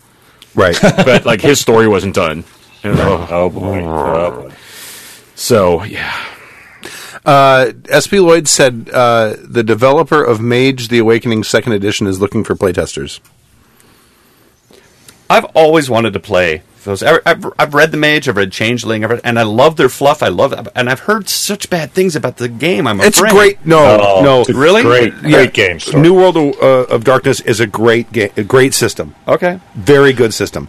The only problems I've heard, the people I've talked to who are sticking with Old World of Darkness love the story and the fluff from the Vampire source book for Old World, and they don't like what they did to in New World. Right. So I'm gonna throw out a crazy idea. We should do a series of actual plays, and they could be like a one-off, like you're running at a con, like a one-shot, but in all these different systems, and we just get people we know from the Happy Jacks community that are like kick-ass experts in that system to run the system. Yeah. I love that idea. That means Jib will be GMing everything because he knows all of these games. No, he doesn't. No. First of all, we could decide when we want to play that nobody knows. We'll send it to Mary, and then we can play it next week. That's true. She does. She'll memorize a game. But we could have because I don't want you to have to run everything either. So we have like Mook run a GURPS thing, and then it'd be this kind of cool thing where people are like, oh god, they're talking about this Mage the Ascension thing. Oh, I'm going to listen to their actual play. Right. Yeah. And then the people that are running the one shots think of, okay, I'm going to do one that kind of highlights stuff in the system and is fun and deals with those things, and then it'd just be nice to be this like kind of canon of actual plays that people can listen to when we talk about these weird systems. I'd love to play them too. Yeah, as a guy that lives in Alaska and then runs a 3-time-a-year online con, I would really love to see Happy Jacks people down in the hub that is Southern California run online games for the listeners. You know, just because like Stu's already talked about doing that, having a Moment of Truth game, like we'll invite people in. Yeah. Like, you know, I think that kind of thing, at least for us that will not be going to Southern California anytime soon, is a really nice opportunity. And then those can be, like, we record all of our Pathfinder games, all of our Star Wars games, and then you can turn those into actual plays. And the recording quality of Google Hangouts is actually really solid these days. It is. It absolutely is, yeah. Yeah. All those are awesome. Those are all awesome things. Yeah, I announced running that game before I was ready to actually start it. So I'm still working on because it has a random character generation system, and I'm still working on it. And I don't know if I'm going to do it if it'll happen at con, but I'm going to record an actual play of a Fiasco game. But this time I'm going to actually have the recorder set right. There you go. Because we recorded that last one, and it was fucking awesome, and Stork was fucking awesome in that game. It was and brutal. I was so pissed that so brutal. None of it came out. All it was like I was like, I'm gonna listen back to this. It was like this weird like robot-y sound thing. Right. And I was like, well, I guess I should have learned to use the Tascam before I set it. I don't know what Stu did or if it was a Stu or Bill, I don't know who does the sound setup for the Star Wars game, but 7, like the sound quality has kind of been up and down, but 7, all of a sudden I had my headphones on and Bill was in the middle and Stu was on my right ear and like Tyler's in the left. Like it was like you were sitting at the table with you guys. That was really a nice addition to it. Thanks. Oh, you just put the thing right in the middle. I've tried different stuff with it and where it is and different mic configurations, but what works really well now is I put the recorder in the middle. Stu uses overhead mics when we do Eldamy. I use the built-ins on the Tascam. Right, but they're stereo, and I found the right configuration on where to set it So you should be able to hear everybody, but it feels very positional. You put it up on a big towel so that all of our dice rolls don't have it like a little case. stack of towels, so get some elevation, and you don't really hear table noise and stuff. Yeah, the Eldemy game, I render everything to mono, so it doesn't spread out like that for people who listen with one earbud in. Right. Well, it bleeds. Like, you will hear things louder or softer, because I've done that too. You can still hear everything. Right. But if you have a stereo on or headphones or whatever, it's a really interesting space. It's different, yeah. Yeah, and the thing that's really fascinating and where I think it worked really well is if you go back and listen to right near the end of episode 7, right? And it's after the big, I don't know, for people who haven't listened to it, I don't want to give anything away, but it's after the big fight at the end. Epic Storkness. It's right before the epic stork event occurs, but Dave is having a conversation with Stu. At the same time, Elspeth is asking me if she can do something. Right. And when you listen to it in the headphones, you can hear both conversations happening. Right? And it's so funny because once it happens and then you and Dave resolve your shit, Dave turns around and says, okay, where's this thing? And we're like, oh, nah, it's gone. because it happened at exactly the same time. Right. He's like, okay, now where's that? What? And it's and like listening to it, I was like, oh, that got caught extra well because of the way it recorded. Right. But yeah, I think and I've started to bounce down what we did this morning. And this isn't a spoiler. With Tyler leaving, we're adding another player into Star Wars Travelers. So Stork is making a character, and Rob Taylor is going to be coming in, and he made a character. Rob Hates troopers. Hates stormtroopers. And I threw a thermite grenade at him. And you guys were on the opposite sides of the table, and I set it up so the mic. You each had a mic, so you hear me, and I'm hearable, but you do get a lot of back and forth, which is kind of interesting. But it all works in the mono. I think it seems to it. But I've been struggling. Once you send it to me, I upload it as is. I don't change. Yeah, no. I mean, I listened to it with just like one can on, and it seems like it's fine. But thanks for that. Yeah, I know that it has been pretty up and down, and in fact, the bottom of it was the one we did at the con. Because that one I had to go in and I barely pulled that one out, and the whole time it's got that weird like going on from the thing. Yeah, I just wanted to mention I mentioned last week that I would put up how we record actual plays, and if you go to happyjacks.org, there's a thing that says I think recording actual plays or something like that, and it lists the equipment that I use specifically. But Bill and I use the same recorder, which is a DR40 Tascam. Right. It's cool. It looks like a tricorder. Yeah. Nice. And it's such a good recorder. The condenser microphones in it are very nice mics. Yep. It's got built-in limiter, so it's very hard to overload it. So you don't have to worry too much if you set the levels too hot. I mean, you can still overload it, but what's the price point on those? $200, I'm guessing. I don't remember. I don't know. Mine was a gift, so I paid for mine. No one loves me. Maybe we'll put a link in the show notes. But they're a cool little device, right? And they really aren't very big. They're like the size of a beer bottle, and you could take them anywhere. Yeah, they're great, and they'll run. You can through USB. You can have it running like into your laptop or wherever, or a USB plug into a wall or whatever. And it also runs on batteries, and the battery life when you're recording is actually really long. Amazon has them on there for $141.09. Yeah, super great. Wow. Yeah, super good. So, deal. Stu, here's an inside baseball question. What's the downloads like for those actual plays? How many people are listening to them? Around like 12 to 1,400. Jeez. After a couple weeks. Is D&D more popular than Star Wars? No, they're about the same. Okay. All the actual plays are about the same. Okay. It's because people are subscribing. Right. So they're getting everything. I have no numbers on what people are actually listening to. Right. And our numbers definitely jumped up when we started doing the D&D actual play. Because it's D&D. Yeah. With long-ass combats. Why people want to listen to that, I don't know. Because our combats are fascinating. Last session, No combat. Really? Well, you had mentioned before, I think when Angry was on, about because he hates actual plays, and I really want to hear him do an actual play, especially because he's so good at accents. I mean, if he's just super pissed off and he's doing great accents, that would be a very entertaining actual play. Absolutely. I would love to listen to that. See, I think DT, do you think that it's going to be is he set a certain bar of expectation that if like he GMs and people hear him GM that people are going to be like, all right, you better bring it, bitch. Well, he mentioned that himself. Yeah, he's dug his own hole. You know, when you sit on the righteous live pedestal, there now, so that's good. Yeah, right. Did you listen to the very end of the episode? No, I didn't get all the way. We start talking about it, and he talks about the fact that he's kind of terrified to run an actual play because he's set himself up as this guy who always wins D&D, right? Yep.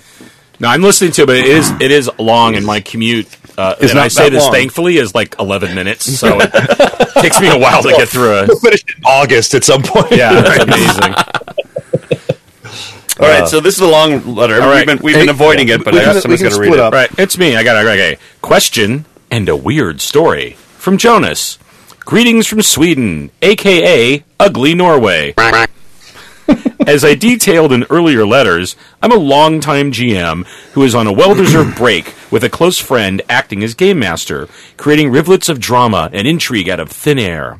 I was really starting to enjoy being a simple player, only talking in monosyllabic words, taking unprovoked naps, and forgetting which shoe went on which foot, when the black paw of bad luck struck down my life. Because of personal reasons, I needed to take a hiatus from gaming in my life altogether. Oh, yep. Stage directions. Yes, there is. Stage directions. Yes, cue female scream from Stu's soundboard, or the Dalek talking about Stork's hair. Stork's hair is great! There you go. You got both. Man. In the grand scheme of things, this isn't really a tragedy with a big T. Oh, hold on a second. And I encourage everyone who emails to put stage direction like that in there for the soundboard. Yeah, that's good. That's good. It's just going to be Charles Nelson Riley, Charles Nelson Riley. It's just for a 4-month period, and I'll be up and gaming as normal after that. But I've talked to my GM and said I still want it to be an essential part of his campaign. We've discussed several solutions like having personal sidebars through chat clients, but I still wanted to turn to the fatherly and motherly authority figures of Happy Jacks and ask for your advice in the subject, since your ken is both wide and deep. How can you get a satisfying gaming experience and also add to the general fun of the group when you can't attend the gaming sessions? So we'll stop there and address that.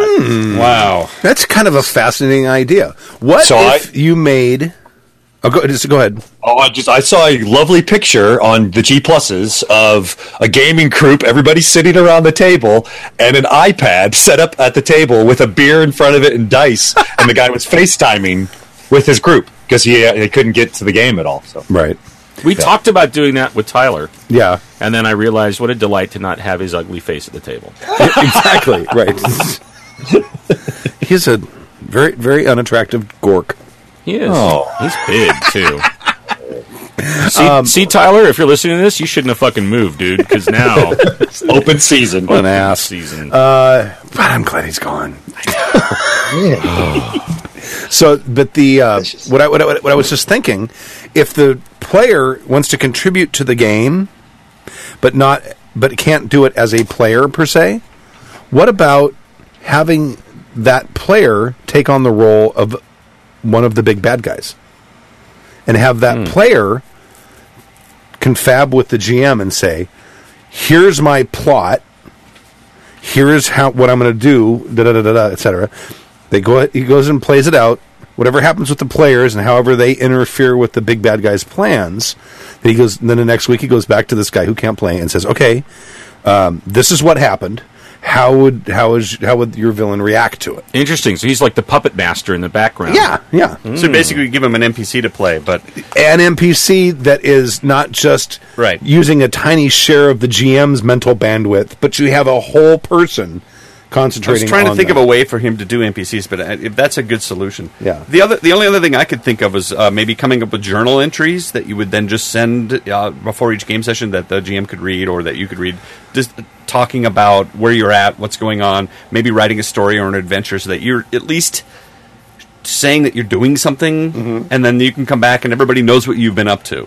Right. So you're coming up with a backstory, ostensibly, filling a backstory while you've been away, so that way when you drop back in, everybody knows where the new sword came from, why you have a little XP, and what happened. Yeah, you could do like sidebar stuff, and some of it might be noteworthy, and word spreads that about this. Dear group, just killed a dragon today. Right. Got a Vorpal sword. Was great. Right. Miss you. Wish you were here. It really goes snicker snack. Lol. Oh, lol. It was interesting. When I was at the end of that, it's fireworks. I know. I just want to make sure my house isn't on fire, and I got to check my that's pork good. butts. When we were Important thing to check. euphemism. When we were at nearing the end of that Star Wars, the Traveler game that Tappy ran, I had to stop playing, and we were maybe 3 sessions from the end, but I couldn't play anymore, and I basically told Tappy what my idea was to resolve my storyline and some other big storyline stuff that was happening.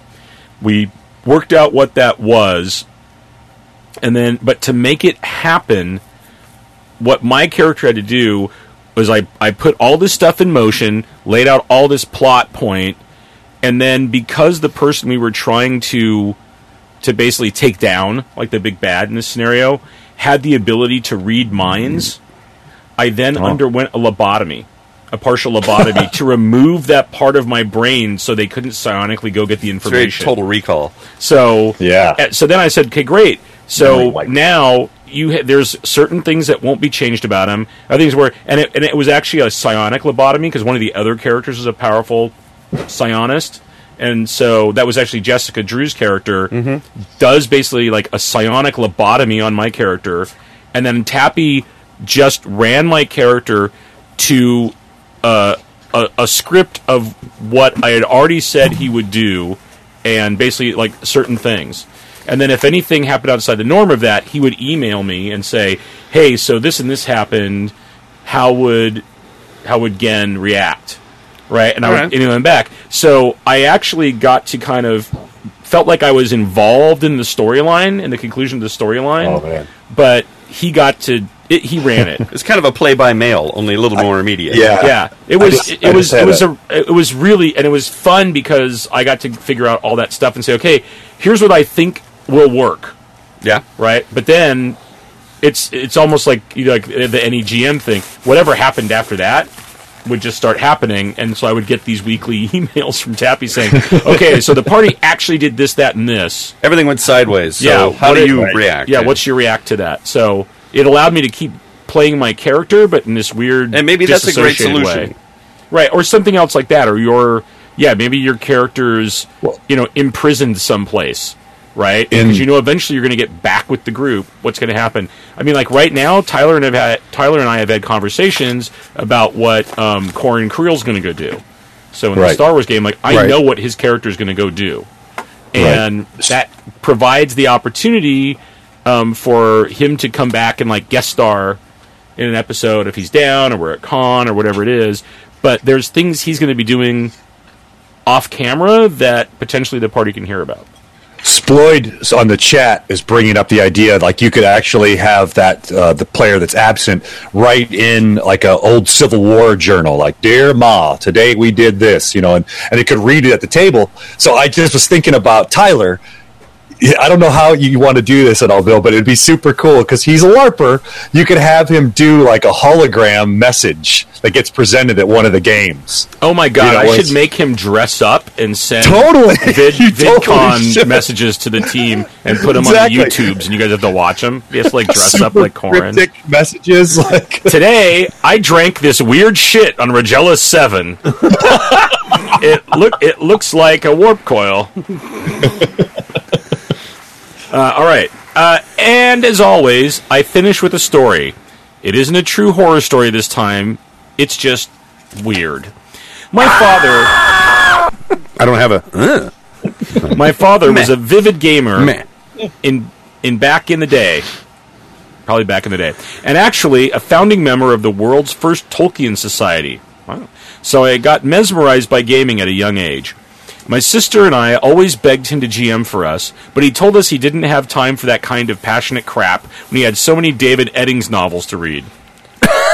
Wow.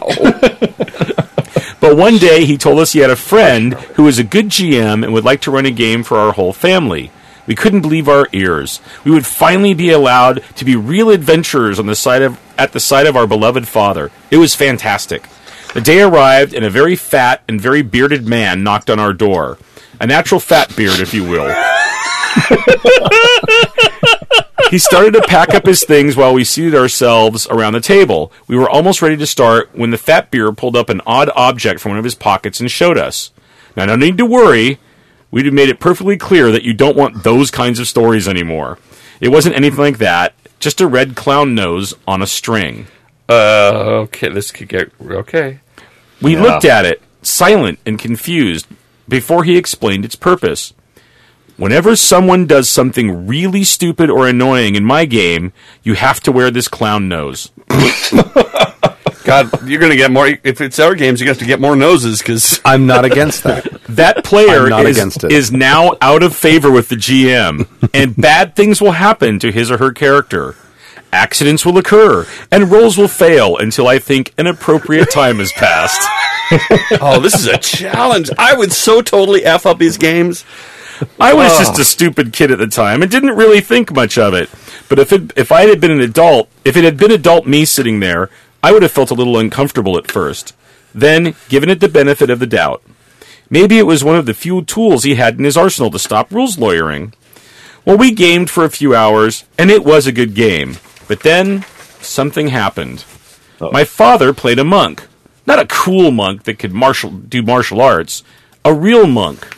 The fat kid that could pick flowers and take long naps.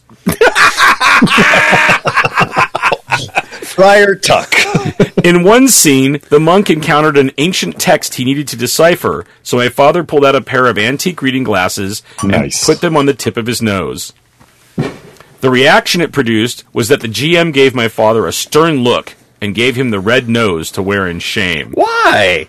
That's awesome. Adult me gets aghast when I think back on this. The GM punished my father for good role-playing, but that wasn't the worst part. My father grinned back at the GM, knowing full well that he had been a naughty, naughty boy and deserved his punishment. He was in on it, too. I know the 80s and 90s were a different time, but it still feels so alien to me. It's a weird little nugget of a memory I'll always carry with me as a gamer. With regards, your 13th biggest fan, Jonas Larson. I wonder if he was just having fun at your expense there, Jonas. I think so. Now I want to run a Killer Clowns from Outer Space game where everybody had red noses. Yeah. Thoughts on multiple GMs and a horror story from Marty. Hello, Happy Jackers. Greetings from windy Sioux Falls, South Dakota. People here are still cleaning up after the 100-mile-an-hour straight-line winds 2 days ago. Wow. We had that a couple of years ago.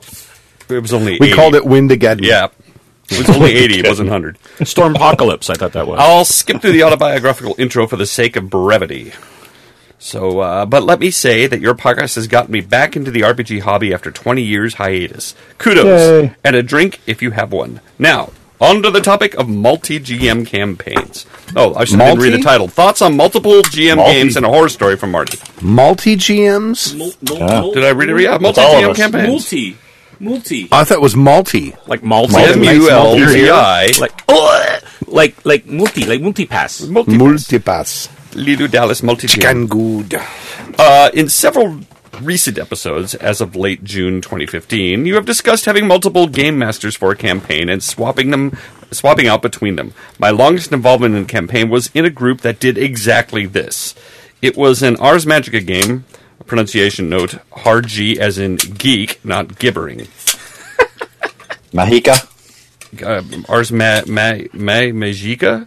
Magica. Ars Magica. Not Magica. Okay, whatever. Gamer, just kidding. I know it's gibbering jammer. In this campaign, almost everyone took a turn at game mastering. I'm getting really confused. The campaign ended up being divided along plot lines. One player ran the local noble trading with devils plot. Another ran political intrigue with the Wizarding Order. Another ran a giant infested island session. The key, of course, was communication between PCs and between players. For instance, when two characters in-game started talking about finding apprentices, that gave me an adventure idea as a story guide. I then had to block out a few upcoming sessions with all of the players to run the quest, after which another player took over. Switching between GMs worked out well to keep the campaign developing in unexpected ways, and it prevented us all from getting burnt out running games. As a side note, when we kind of tried this as kids, when one player would take over GMing, he had to, his character got set aside, and if he got really into it, he would run for a couple of months. So his player ended up not getting experience. So then when somebody else would start to GM again, he's behind the curve. See, today as grown-ups, we would just say, just have that character just level gain up. experience. Right. He's off doing other stuff. But it was a Champions game, so now all of a sudden he had to come up with a bunch of powers and things. Come out. No. Pardon? I would audit that guy. I just do not. No, you're not coming in here. No way. And now, a gaming horror story. Hold on to these tinfoil toilet paper rolls. I want to ask you some probing questions. A gaming horror story about random character creation in high school. 1982, maybe? An acquaintance of a friend of mine. This guy's the same age that we are. Yes. Mm-hmm. An acquaintance of a friend of mine wanted to run a one-shot game of Stormbringer. Yes, he is. He's our age. We started with character creation. I don't remember the details, but it did involve rolling for occupation, background abilities, etc. A la Traveler. I ended up with a beggar. All right, I can play sidekick to the Melibonian, no problem, I thought. Then it turned out beggars in the game could have physical problems, so I ended up rolling for missing body parts. Nice. Whoops! There went one leg, then an arm, and then another leg. At least my perception skill was off the charts, which was presumably why the rest of the party strapped me to the back of a mule and took me into the wilderness. I have a question. Yes. You don't just roll for one missing limb. You have to roll for each limb to see if it's missing or not. I've never played Stormbringer. I'll have to look that up. I think it might have been like a condition of leprosy or something, and yeah. And if you stork your roll and your low is good, you only lose one body part, and he rolled a 6. I don't know. Oh, I'll have to check. Dude, that's hardcore. I'm going to put that in my Moment of Truth Starship Troopers game. There you go. Roll to see which body part you're missing. Don't roll low. Or roll low, because the higher you roll, if you roll a 6, you got to lose. That's 4. You're a torso. Come up with 2 more. Torso. No, you lost your torso. That's it. What? The Stump Ship Troopers. The Stump Ship Troopers, Right. Be like a racer head. After I sat inactive through several combats, I finally reached my high point in game. The party was traveling through a swamp. I, with my high perception, saw several lizard men in the mist, waiting in ambush. I pointed with my remaining hand and said, oh yeah! I also had rolled that I had no tongue, so I couldn't talk. Oh my god! Then it went back to being human luggage. That was a long session. Anyway, thanks to all of you for the great podcast, burps, infantile humor, profane language, RPG discussion, and all. Marty. How's that for a topper? Wow, human luggage. Wow, what? I'm so sorry that was only a one-shot and that wasn't your campaign character. Yeah, right? Well- You're just 3PO strapped to the Wookiee's back the entire time. Yeah, imagine if that was in a game with Bruce in it. So you got no tongue, no arms, no legs. It would get ugly really fast. It would, He'd be trying to write with his one hand. Put me over the villain so I can poop on him. But he can't get there himself. And if you had played like a one-armed beggar or whatever, but he still had like unbelievable magic, that'd be awesome. It's like, so like this arm reaches around the Wookiee and just blows everything up. You're like this savant when it came to fire magic. That might be different. yeah, if you had cool mental powers, that'd be really interesting. Anything. Yeah.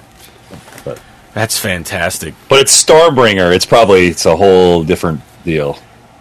It was How a they pretty work. bleak game, if I remember correctly. Yeah. Well, Pretty that bleak writing setting. setting. Dark Yeah. too.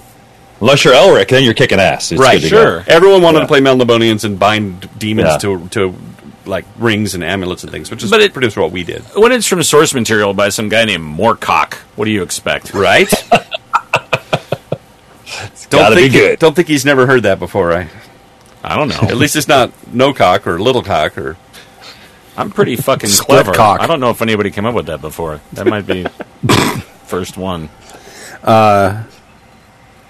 So, how many games have been announced for JackerCon? So like I said, at the peak of JackerCon 3, we had 25 to 30 games, and now we're at like 8.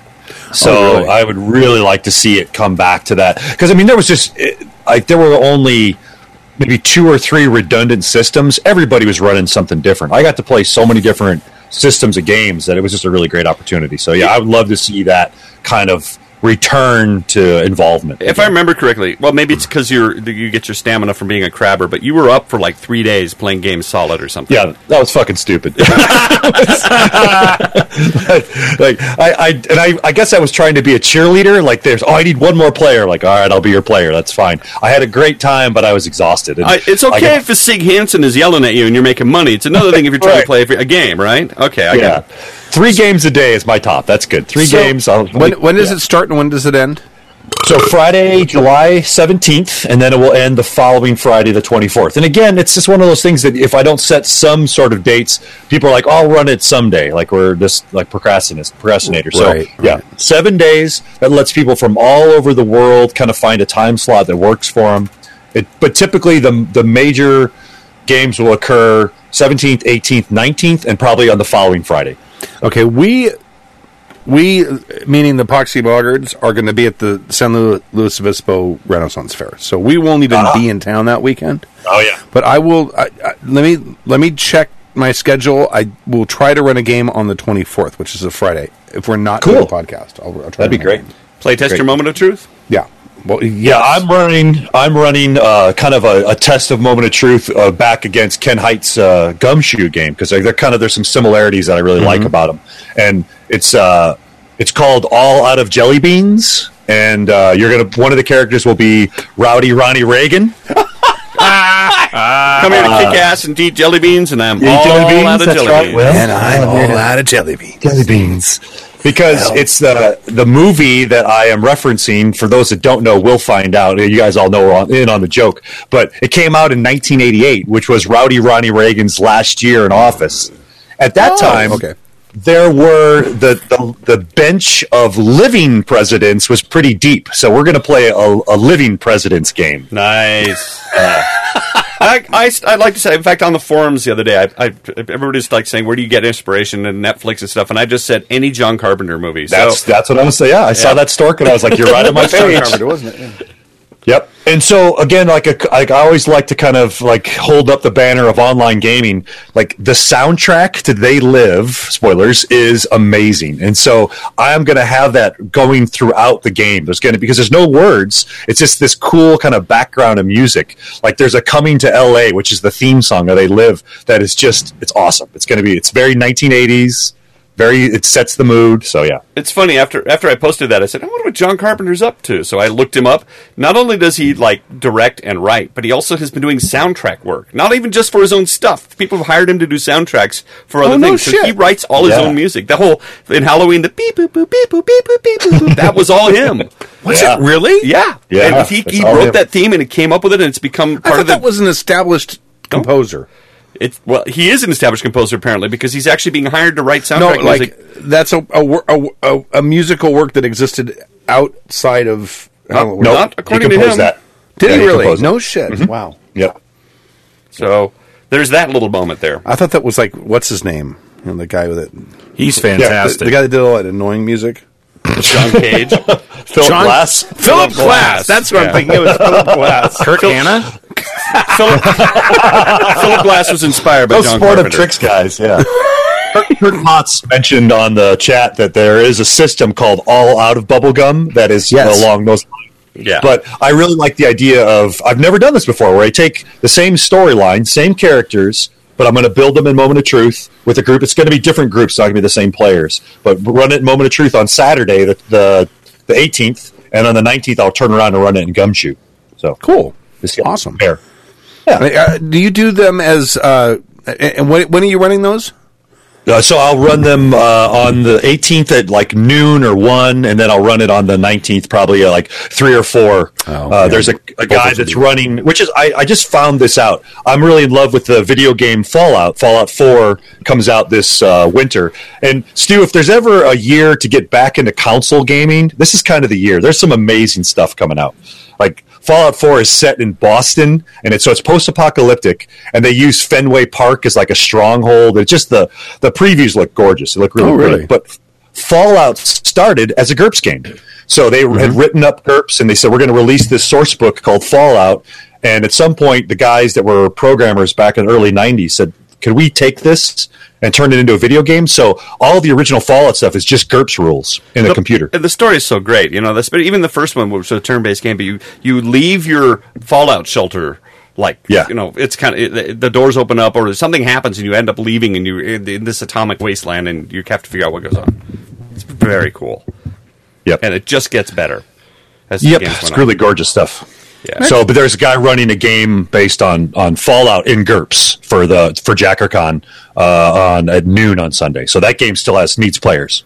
Okay. And I think Blood Sparrow on the forums. I think she's a big Fallout. In fact, at one of the cons, one of our cons. She even made little bottle caps with the little Coca-Cola bottle caps and gave those out as bennies. I mean, she's a big Fallout fan, and it was a good game, I hear. So the thing that's fantastic for any video gamers that listen that haven't checked out Fallout 4, it's Bethesda's doing it, which also does all the open world Elder Scrolls stuff and Skyrim. So think open world Skyrim style gameplay, but Fallout, which is nice. Fucking another crazy. Year of my life gone. Right, is what it's going to be. Seriously, because I'm a completist, so I got to pick up every candlestick and turn over every rock and follow every little arrow. And the thing that I actually read this article that was awesome, and this is one of the reasons I love Bethesda as a development company, is they announced the price for like the Badass Collector's Edition was something like $99.95 or whatever it is, right?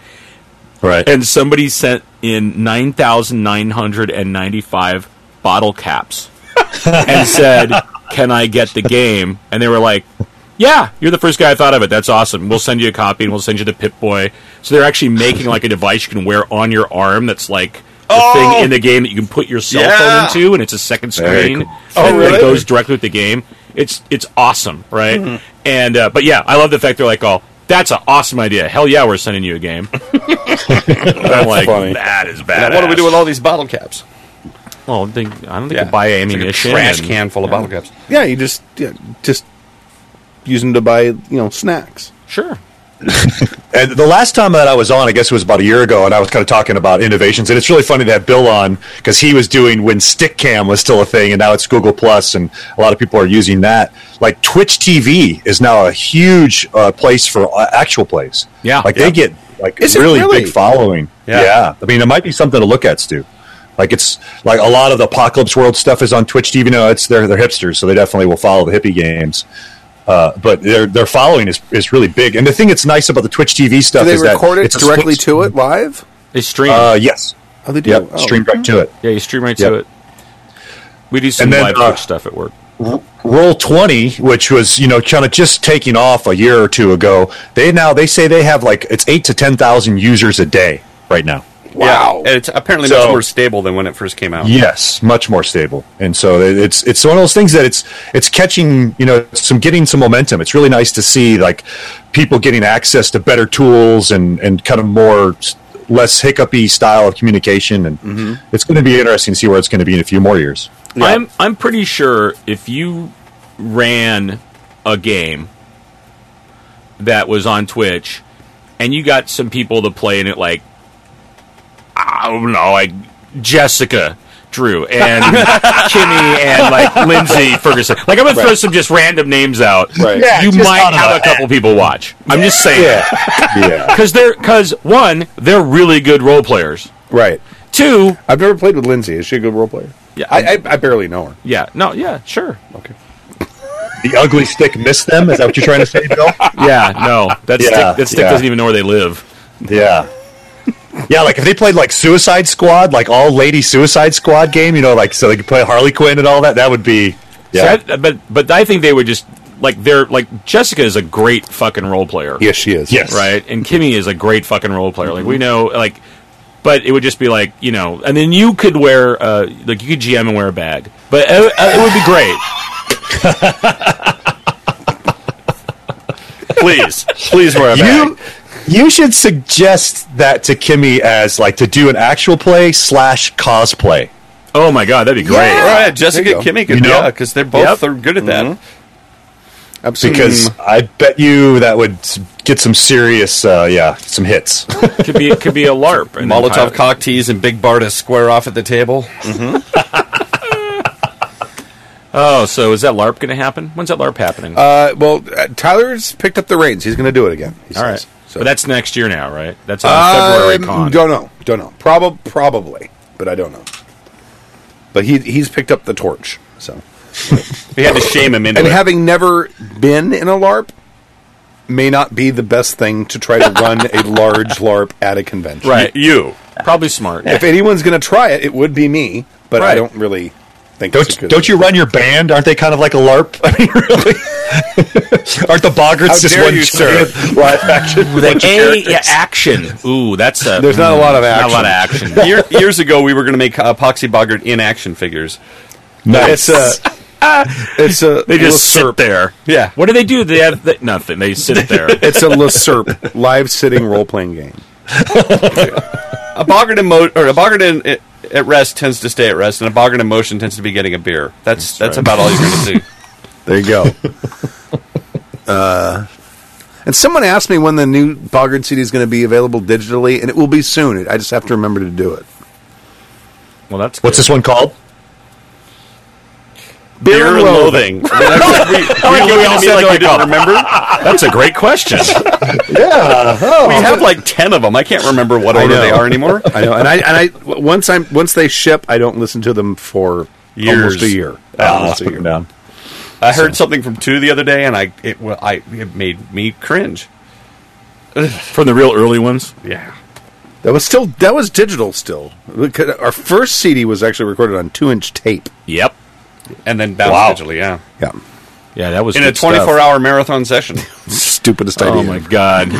That's all we could afford. I know. It was like DT Pints on the first JackerCon. We were up all day. Yeah, it was terrible. Just making it happen. I think any questions from our listeners? No questions there. Let me check the chat. In the chat, the Q&A. There was a mention about technology as far as what do I need to be able to play online. And one of the things that I've had happen is I have friends that are Luddites. They're total Luddites, but at the same time they still have an iPhone, and they won't use their laptops to play via Google Plus. There is an app on an iPhone for Google Plus, right, for Hangouts. So and the cameras that are on iPhones are better than what's on a lot of laptops or independent cams. The microphones are better. Yeah. So a lot of the guys will just put their phone up and they'll talk through that while they're playing. And some of them, they'll do it because they're IT guys. They'll do it while they're at work. Like they'll have their phone up and like they're typing away and they'll, so it's one of those things. If they have to go to work, they can still chime in. In many cases, that might be a better solution because if you have a shitty internet connection, I mean, I could see the phone might compensate for that. Yeah. Yeah. Just use your cell connections data plan. Yeah. Yeah. I mean, other than just from like a most basic setup, I actually thought in that Tappy game was great, which was basically once we got to G+, it does a lot of great like echo canceling and it does some great stuff where it brings up like whoever's talking gets a little bigger, so there's that focus on that. And you could be sitting and doing, I would have multiple chat conversations happening, right through Messenger, which was great. And then it was easy to grab everything and then basically kind of just dump it all into a Word file or a text file that I would just send to the GM. And it's like, okay, here's all the different stuff, and you can parse through whatever you want in that. Which I thought was really good. I've never had any experience with anything like the Roll20 stuff or any of the actual other tools. We rolled. We just rolled and believed. And we just like, why are we going to cheat? We don't care. If I run something at JackerCon, that's what I'll do. I'll just like really honestly, all you need is like if you're able to have the stuff in front of you in your office or wherever you're working from, then you just tell the story and interact with the players. That's all you need. like all the fiddly bits that you have are fun, especially if it's a crunchy game. But in the end, like that's all you need. But there are some pretty amazing, like Fantasy Grounds, like the GURPS plugin for Fantasy Grounds. It's like the cool thing where there are all these rules that are running underneath the hood. So that if you get a condition put on you, if you have some kind of modifier, it goes to your character. You keep rolling your dice, and you don't have to think about that stuff. It takes it all out of the equation. So, yeah. That's kind of cool. That's the power of the computer. It is. And now Roll20 has an iPad app. So that's one thing that's really cool. So now you can yeah. Now, is Roll20 now inextricably paired with Google Hangout? No. So you can run a Roll20 game in and of its own? Yes. Okay. It still has and video they actually have audio. their own communication system as well that I don't like as much as Hangout. It can't be as robust as Google Hangout because they're not Google. No, I don't think so. Yeah, right. They don't have the servers. Yes. Right. But yeah, the iPad app or the what's the Android? Whatever the Android pad is, they both have that for Is it on the Galaxy? Galaxy? Probably a that's what it Galaxy. Is it on the Kindle? for A Kindle is like a broken version of Android because they like hide a bunch of shit and you don't actually get to see Android. It's there. Isn't the Kindle like it's like a book but not as cool? No, well, I'm talking about the Kindle Fire, which is a tablet. The Kindle itself, I don't know what that uses. I don't think that uses Android. No. After the apocalypse, the Kindle will be used as shingles. Or kindling. Yeah, for kindling, yes. I see what you did there. Yes, well done. Well played, Stork. Well played. Very witty. Very witty. Won't it be funny now in Fallout 4 when they pass by campfires and there's Kindles in there? Yes. Throwing Kindles on the fire, ready to go. Let's get a little cold. Throw another Kindle on the fire, would you? Another technology piece that I would say, just because, you can't talk about technology without pimping OneNote. And, just for organizing whatever you're doing, wherever you're doing it, so good. Like today, you had multiple things open. Yes. Yep. Yes, Kurt. Did something flash up by him that said obey, consume, buy, use OneNote? Yes. Because he got glazed look in his eyes when he started talking about OneNote. I think he's getting a check in the mail. I don't know. I don't care. I love OneNote. Just keep upgrading it. Cha-ching, cha-ching. They just added all kinds of new stuff. It's so cool. I haven't even explored since the last upgrade. I haven't actually tasted the Kool-Aid. It just keeps shutting down my throat so fast. I can't have a chance to savor it. You don't have to use it. Look, as a player, I don't think it's... I don't know. You will never notice. As a player, I wouldn't use OneNote. Because, okay, I don't really need that, right? No, but oh GM, my God. great. Oh, yeah, as a GM, he only had that stuff. And even in the last session, the Star Wars session we played, it's like, oh, where's that? And I'm like, oh, boop, boop, boop. It's here. I'm just... Because I have all the tabs just set the up. fact that you have a search functionality for all of the notes you're keeping. Yeah. To see this planet. And it gives you, that's the guy. Okay. It is really great. And if everybody is on a tablet, I mean, you can just basically send it to everybody, too. And I use it on my laptop and also on my Mac here. But primarily when I'm entering stuff into it, I do it on my iPad. Because the iPad version of it is incredibly functional. And it's great because it syncs across everything. Right. So I've got it on 4 devices, and it doesn't care, and it's agnostic. So I've got it on my PC at home and my Mac at work and my iPad. It's great.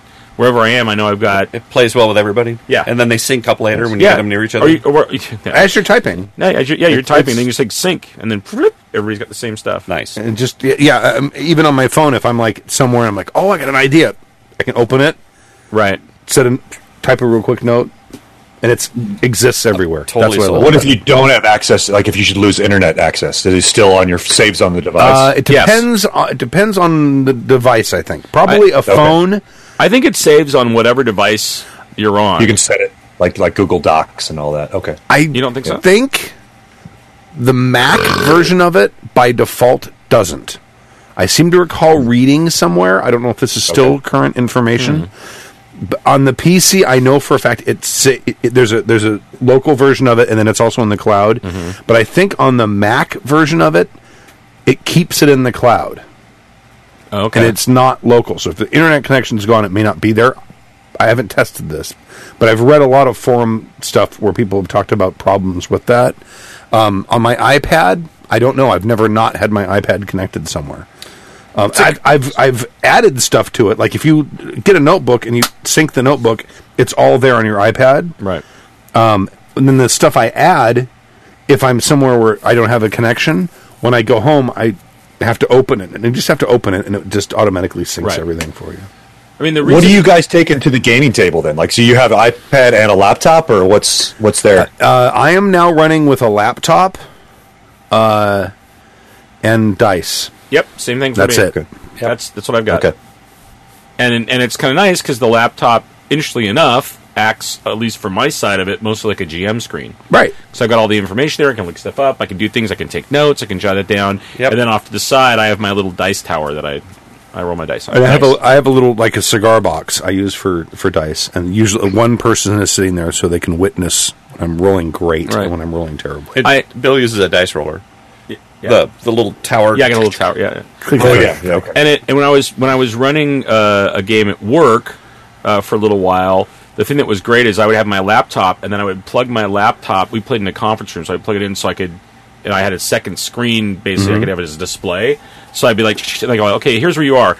And I would just throw like an like image. the Tony Stark, where you just like pick an it up and image toss it across the room. Well, sort of, but with a mouse. Someday. Nowhere Someday near as we'll cool. Yeah. And but yeah, I would like, so then I could put images up on like the big giant display screen. So when they were traveling around, I was doing a little Star Wars thing with them too for a few weeks. And I would take like the overall star map and just put that up. Oh, yeah, that's on the big awesome. projector display, right? It's like when we were playing Pathfinder, when Tyler was running that Pathfinder pirate game, I had a map that I had up as a editable like visual doc and like a PDF that I could edit on, and it would be from my laptop up on our television. We played in the bar, up on the TV, and then when we'd go someplace, I would notate on the map what we were doing.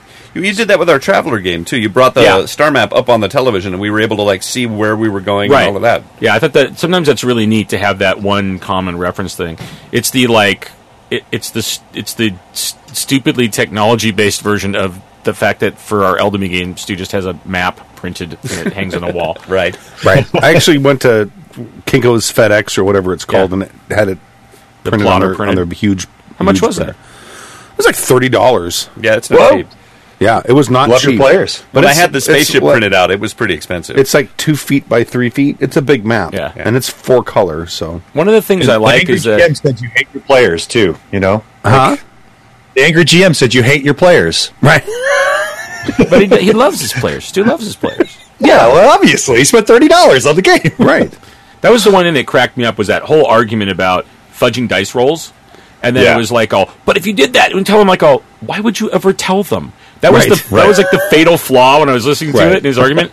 Why would I ever tell them I did that? Right. Like, to make them feel bad? Like, that's the dick move. Right. If you're the GM. Hey, by the way, when you beat the bad guy, I fudged those die rolls. Yeah. Fuck you. You didn't actually do it. They're all high-fiving each other, and you're like, guess what? Guess what? I fudged those die rolls because that guy was way too hard for you. I wanted to make it more interesting. new. You couldn't beat that guy. Fucking noobs. Yeah, that's the shit you take to your grave. Your readers, you're going to get hurt. Oh, that's an old reference. Should we call it? We're at 2 hours and 7 minutes and 29 seconds. God, it seems like A third of the length of the I know, last like episode. nothing of the last. No, we're just getting warmed up. I know. That's why I was No excited. one's blood pressure is up or anything. know. I don't know. Let's have an argument about But something. see, but nobody cares. see, Nobody's I saying love anything in the chat. Or See, anything. that last episode to me was joy.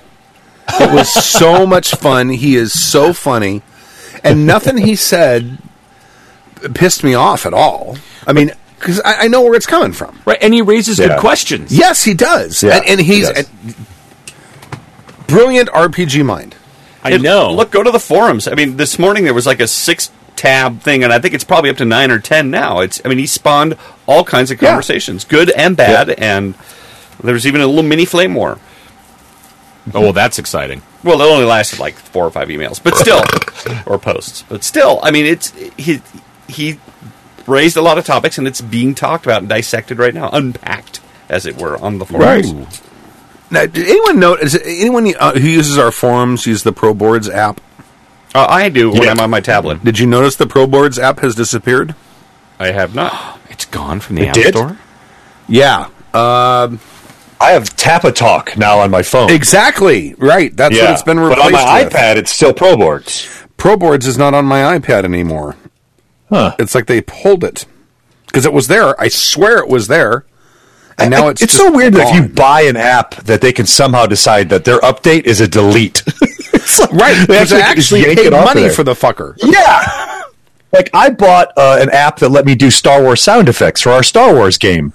And the evil mouse, decided that they would just delete all of those because they didn't have IP rights to them anymore. So they're all gone. They just got erased off my iPad. I'm not going to say anything. Come on, Flamore. We got 10 minutes. Come on. Oh, what about the God forbid people be paid for the work they've done in their intellectual property. In fact, we should just make shit for free, and then we'll spend millions and millions of dollars on things, but we should just give it to everybody. And then Star Wars belongs to everybody, Bill. Yeah, it's man, all of come ours, on. man. It's a galaxy far, far away. Wait till Jediism gets called a religion, and all the canon becomes a holy text, and it's uncopyrightable. Freedom isn't free, my friend. Listen, Ben Burt got paid when he made those things, and it's fine now. It's free Isn't now. that what Scientology is fighting right now? You know what? I don't know why we charge for our albums. Well, barely we don't. They're on Spotify. We're not making any money. We should just, it's a June bug. We should just put them out. It's a June bug. We should just hand them to people. Dude, That's you a should June eat bug. that thing. Is that a June bug or a bee? It's a June bug. It is a June bug. I like You guys have Jerusalem crickets down there. Have you seen a Jerusalem cricket Oh recently? yeah, those things are awesome. They look Also like call the them alien. potato bugs. Google that shit, gamers. Like, that's a monster someone should fight. I like how you put your hand under it and you were like, oh, is it a June bug? And like, or is it a bee? I'm like, you're going to find out pretty fucking quick. That is a he has June killer bug. bees, too. He got lost. Didn't Long Beach get killer bees? You guys have killer bees as well, huh? Yeah, killer We bees. have, yes. I actually had a nest of killer bees in my old house in La Mirada, which is about 20 miles. He says so East. nonchalantly. 20 miles east of Los Angeles. Yes. And I had a somewhere in my backyard, and I don't know where because it was overgrown and I didn't maintain it. I was getting a divorce at the time, and I was getting ready to sell the house. So why would you maintain the yard? Fuck that. Just leave the killer bees there for the ex-wife. I got stung. No, the ex-wife had already vacated.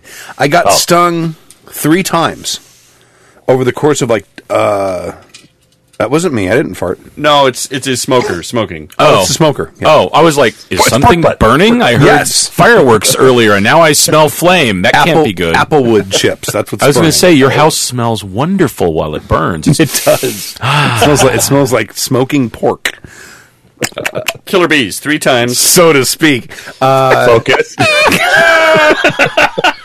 Yeah, so I got stung 3 times in the course of like a month. And I'm like, and I'm not like going over exploring wherever this beehive is. Swear to God, right when you said I got stung 3 times in the course of a month, I thought you were going to say I got stung 3 times in the balls. I got something else. I didn't know where the in was. I was expecting a location. Oh, they were painful. It's like I'm like sitting in the backyard, my arms are up like this, and I get stung like right here on the inner side of your... on the underside of almost my armpit. Oh, God damn. And they hurt. And then, like, shortly after that, I moved. And then I get this call while I'm at work from the city of La Mirada saying, hey, you've got, like, a very aggressive beehive. We think that they're probably, what, Africanized honeybees is what they're called? Right, call it killer, yeah. Right. Nope. Panic. I think they called them Africanized honeybees. Is the term they used. And they said, you have a hive, and that's what we think. We think that's these. A lot of your neighbors are being stung, and they, like, swarm, and you have to have that hive removed. So I called a beekeeper. I never even went to the house to go and look, because I don't want to get stung again. I already been stung 3 times. So I just called a beekeeper, and I said, yeah, I supposedly have some kind of hyper-aggressive bee in my backyard. Can you guys get rid of the thing? Yeah, okay, let me know when it's gone. Here's a credit card. And took care of it. It was like, I don't know, like $80 or something for them to remove it. And they said that they'll remove the hive live. Right. And then they'll check to see what variety of bee it is, and if it's the hyper-aggressive. That job. Yeah, exactly, right. I'm going to smack this thing and see how many times How mean they are.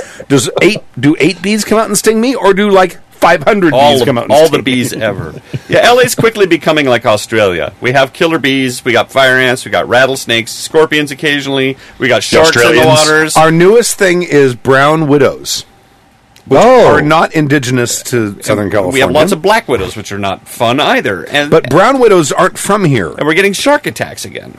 That's on the East Coast. Well, no, okay, yeah. Isn't that South Carolina? Yeah, well, South Carolina, they're being eaten, but we actually had people get. Oh, I didn't know that. Fuck sharks.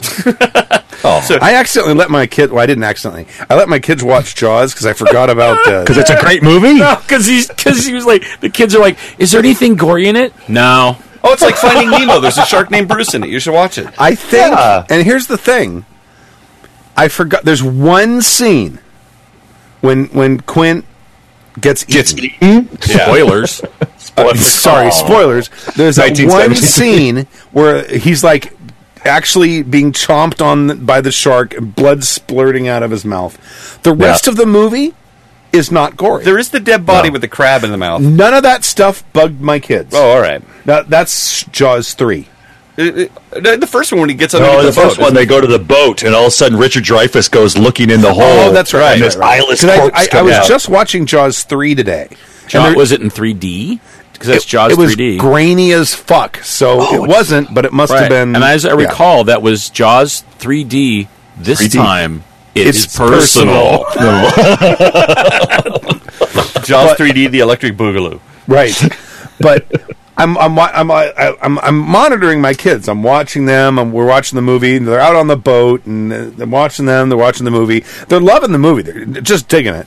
And then the whole thing happens where the shark jumps up in the boat, and then off goes Quint. And I look at the kids. They're fine. I turn and like, look, blood spurting out of his mouth. I look at my kids. They're in terror. They're both have tears streaming down their face. They're screaming, standing up on the couch. I'm like, oh, shit, I forgot about this scene. Damn it! And they both stop, ignore the movie, and look at me. Daddy, you didn't tell us about this! And they come over and they start hitting me. later. Start kicking you. Oops. And I'm laughing. Because I'm like, I forgot about this scene. I'm sorry. Let's go laugh. We're crying. That's funny. Oh God, it killed me. Parenting tips from Stu. And Zachary, to this day, and this is 3 weeks ago, will not swim in a pool because of Jaws. Well, remember when Jaws came out? People weren't going in the oceans anymore. It scared the shit out of most of America. And you know, it had been so long since I watched the movie. It is such a good film. Yeah. Yep. Holds up. The characters, My favorite movie. My God, the characters are just so good. Everything about it is just so Robert awesome. Shaw, like he is just so amazing to watch. And so that speech he gives is true. That's a true story. The Indianapolis. eyes, doll's eyes. Yeah, like they're like so, and there's a great story of like I guess we're getting way off topic. We are. I don't know if you want to. That's fine. Yeah. No, it's Yeah, true. just- It's about the tanker. And So they're in basically, the oil. put sharks in your game. 'Cause that Yeah, will put sharks in it. fuck up your players. Well, there's a good story thing there, and like about revealing, you know, the monster, that kind of stuff, like that. Because the shark kept breaking, they couldn't show it off, so they just had the image of the shark or the fin of the shark or just hinting, and then you had John Williams' score taking care of everything. Like And they had storms, and they had drunken actors. He had so many delays. It was terrible. Yeah. But you know, that's actually DT. It's a great point. Is when you're setting up encounters, and especially where with a big bad, like don't show them, don't show it right away. Right. Like hint at it, have clues come up, find things out. So by Play the low time- bass music. Yes. Bowed upright bass. Yep. Which segues really well the into shit there. It segues really well into the original Star Trek battle themes. Oh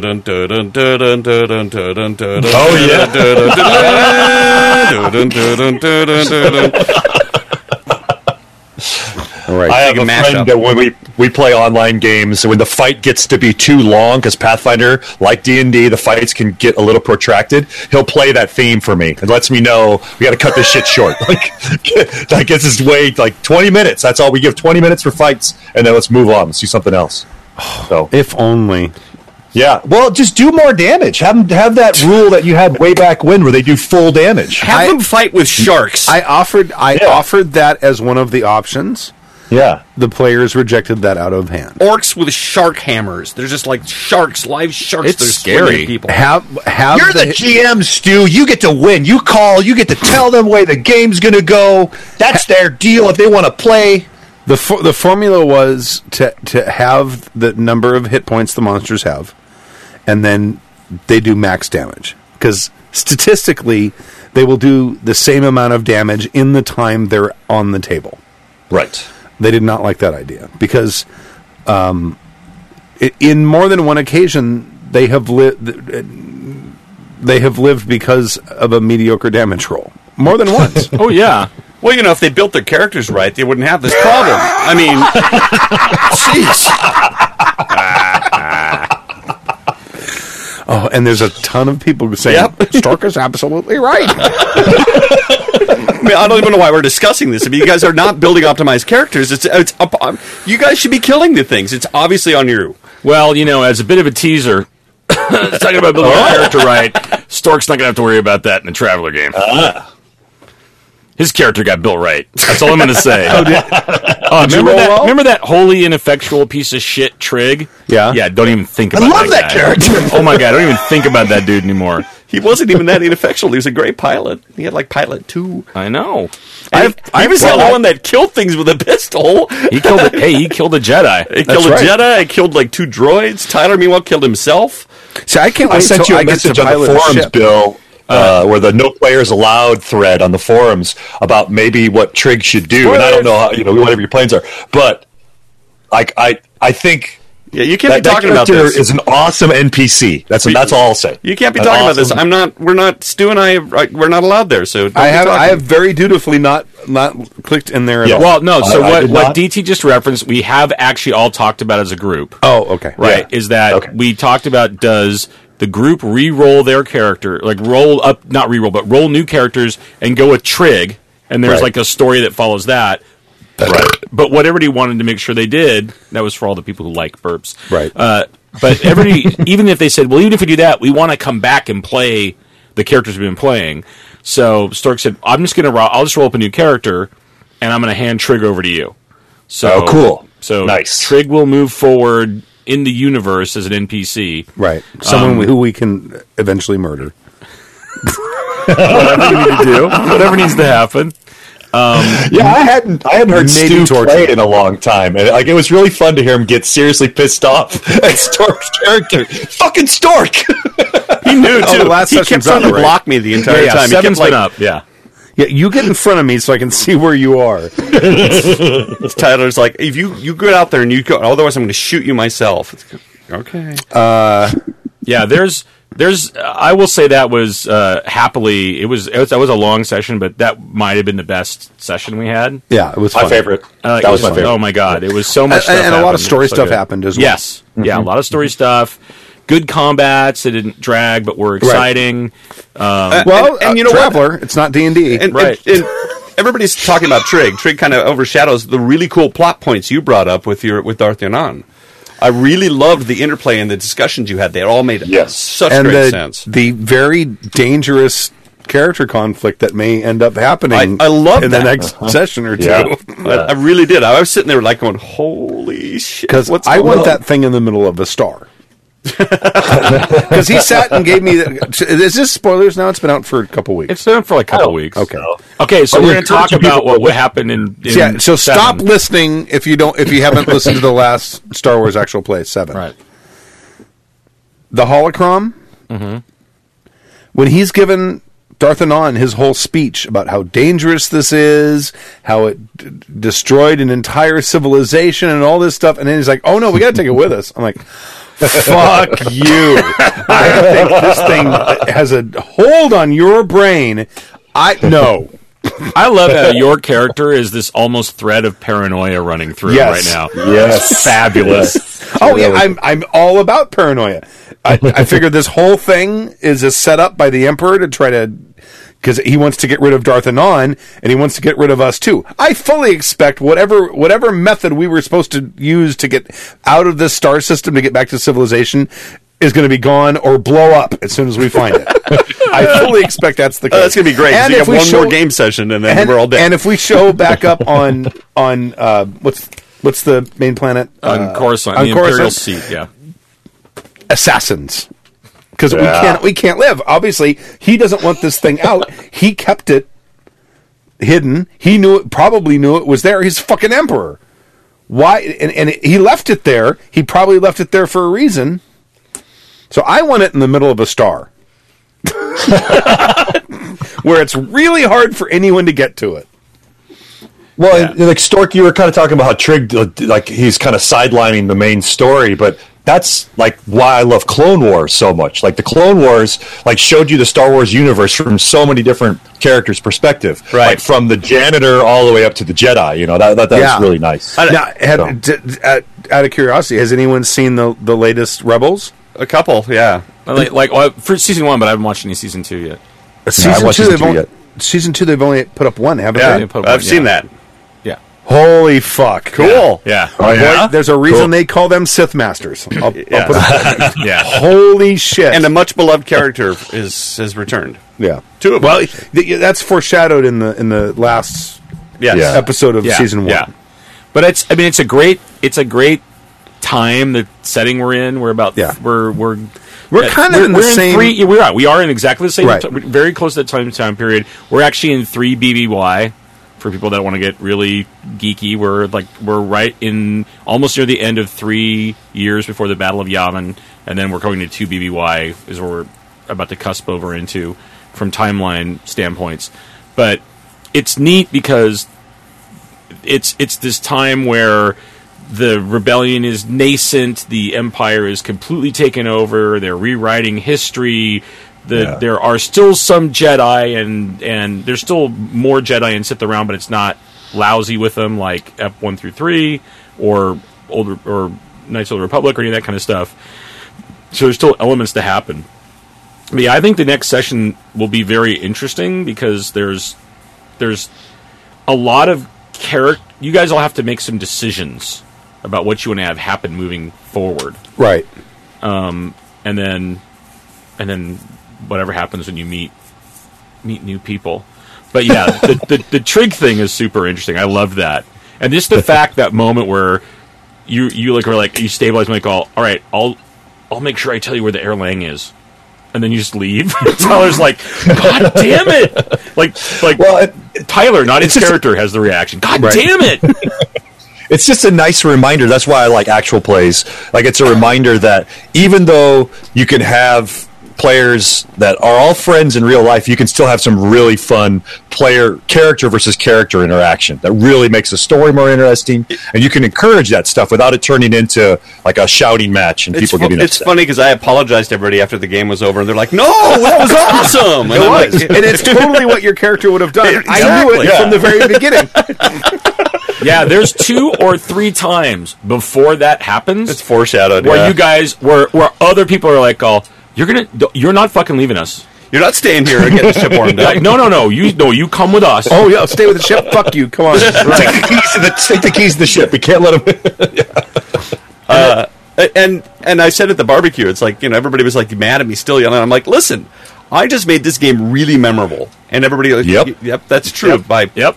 It's not my intent, but that's one of those little things that makes that game that that little nudge over the edge. And that's that moment that a lot of people like to criticize when they talk about slavish role-playing. I just saw an article like 2 days ago where a guy said, "Oh, it's a disservice for a player to say, no, but this is what my character would do when it's contrary to the goals of the party." Fuck that. Yeah. Fuck that. Yeah. I mean, that is what your character would have done. That's what your character does. Right. Fuck it. Your character does that. It complicated the story, but it made the story infinitely more interesting. We're all trying to make an interesting story anyway. Exactly. Right. And if you're reading a novel, you would have read that and gone, "Oh!" And you're now in suspense, and you're waiting to see how they're going to get out of it. Well, but that, to me, that's... Go ahead, DJ. Yeah. I brought this up on the forums. Like, if you look at what media is the most popular right now, Walking Dead, Game of Thrones, it's all about this conflict. These really interesting moments. It's not about a bunch of 5 people walking around in lockstep. The Avengers is so popular because the Avengers don't get along. They have this inter-party conflict, and that's where it's fun. So, yeah, the thing, and I'm thank you guys for bringing that up. My goal with ending the Anon storyline was to present, which sounds strange from talking about Sith, but an ethical dilemma, right? For Dave's character specifically. Yeah. Like, here's an option, and I really wanted Anon, and my goal was to have him come across as like, you might see him as the villain, but he's the hero of his own story. Sure, he is doing what he is doing for a very specific reason, and in his mind, and maybe actually, hard to tell, it's actually a good thing for the Empire. What he's saying is quite possibly true. Right. Like, right. Why he would want assuming to that's what he's saying is what he's planning. Sure. But wheels within wheels, Stu. Yes. Wheels within wheels. But I wanted it to be a thing where Dave has to look at the fact that, like, the relationship he had with his master's basically saying, like, I want you at my right hand when we do this, and here's why I'm doing it, right? And for Dave it was, is it you, or is it your master? Is it the Emperor, or is it the Empire? And right. what's more driving you, and how will that go?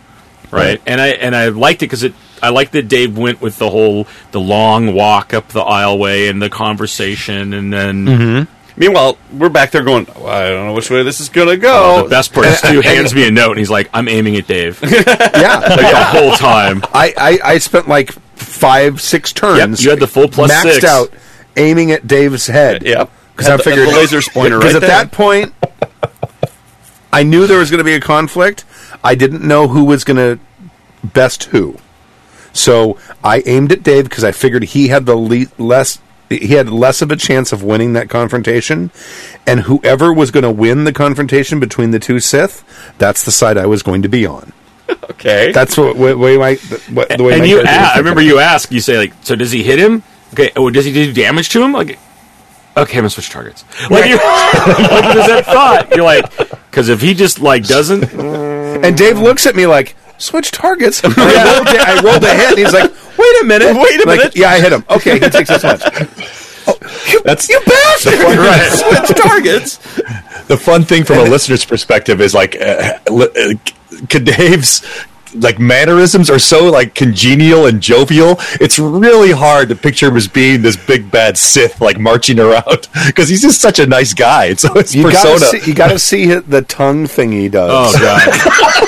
I shot some video when we were playing Twilight Imperium. Nice. Where he did it, and he put these like there's these units in Twilight Imperium. This like massive, takes your half of your life to play board game. That are these big round like orb things. Yeah. And he puts them in his eyes, and he does the thing. And I shot a video. I'll put it up like on the forums. Oh my god, it's so disturbing. That's funny. Yep. All right, let's call it. Yeah. No, yeah. He's like an hour behind us, so he's still got yeah. I got to catch a boat. I got to drive in a boat in the morning. So you're going to be on a boat, motherfucker. On a boat. So again, JackerCon 17th through the 24th. Go to Google Plus. Just look up JackerCon and the Happy Jacks on Google Plus as well. And if somebody wants to run a game, DT, how do they do that? So just all you have to do is become a part of the community. There's 300 people in the JackerCon community right now. They're just sleeping, I think, right now. So it's trying to wake them up and get them to play set up a game. It's really easy. All right. You just create an event. That's all you need to do. That's it? They don't need to get permission from you or anything? Well, once you're a part of the community, you create an event. And as long as no one wants to run anything in Fatal, then they can go ahead and do it. I won't take it down. Nice. All right, here we go. We're listeners of Happy Jacks RPG Podcast. Thank you for joining us for Season 15, Episode 3 of Happy Jacks RPG Podcast. My name is Stu. This is Bill. This is Stork. This is Kurt, DT Pints. And thank you very much for joining us, Kurt, and for organizing the JackerCon conventions. It's awesome. Thank you. And that's it. And we'll leave you with a song.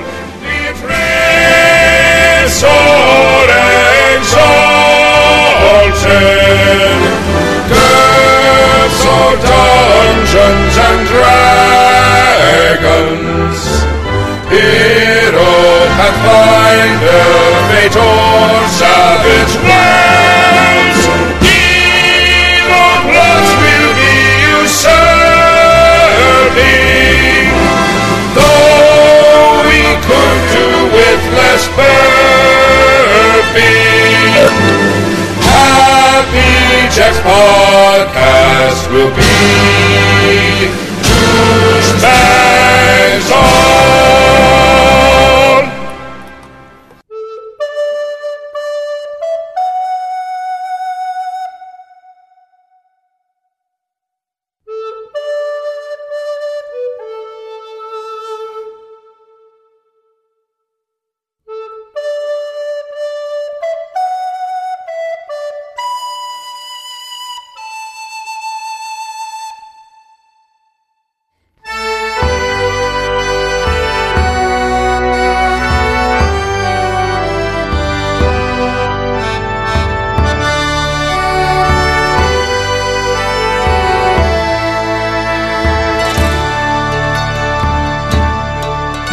Was down by Killarney's green woods that we strayed. The moon and the stars, they were shining. The moon shone its rays on her locks of golden hair, and she swore she'd be my love forever.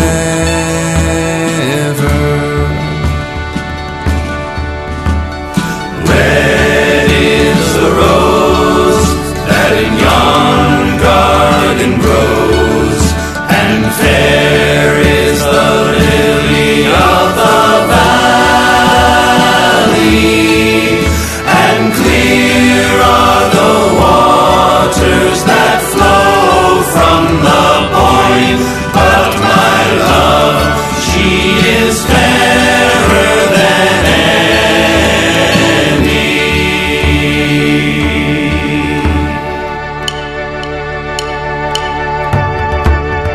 The wee birdies sing and the wildflowers spring, and in sunlight the waters are sleeping. But the broken heart will ken nay second spring again, and the world may not know how we're meeting.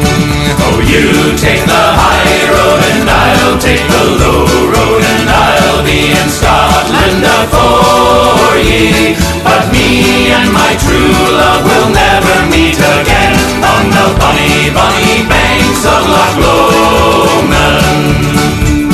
'Tis not for the parting that my sister pains, 'tis not for the grief of my mother, 'tis all for the loss of my bonny Irish lass, that my heart it is breaking forever. Red is the rose that in yon garden grows, and fair is the lily of the valley, and clear are the waters that flow from the point. But my love, she is fairer than any.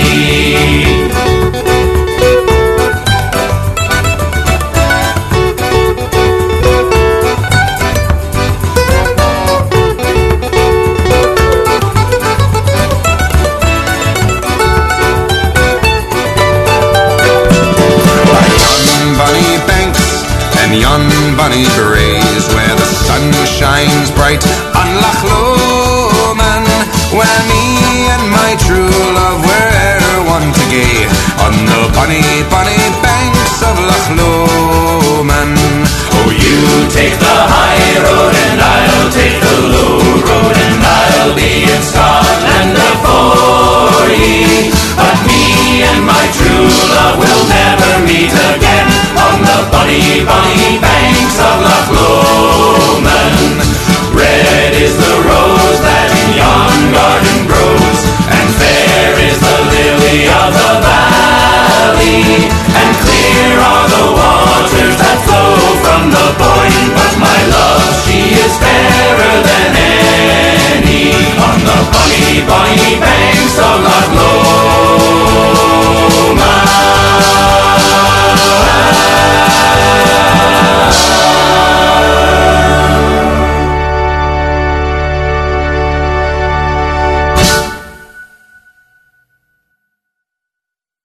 The preceding program has been a presentation of the Angry Folk Media Empire. Bum bum bum bum bum bum bum bum.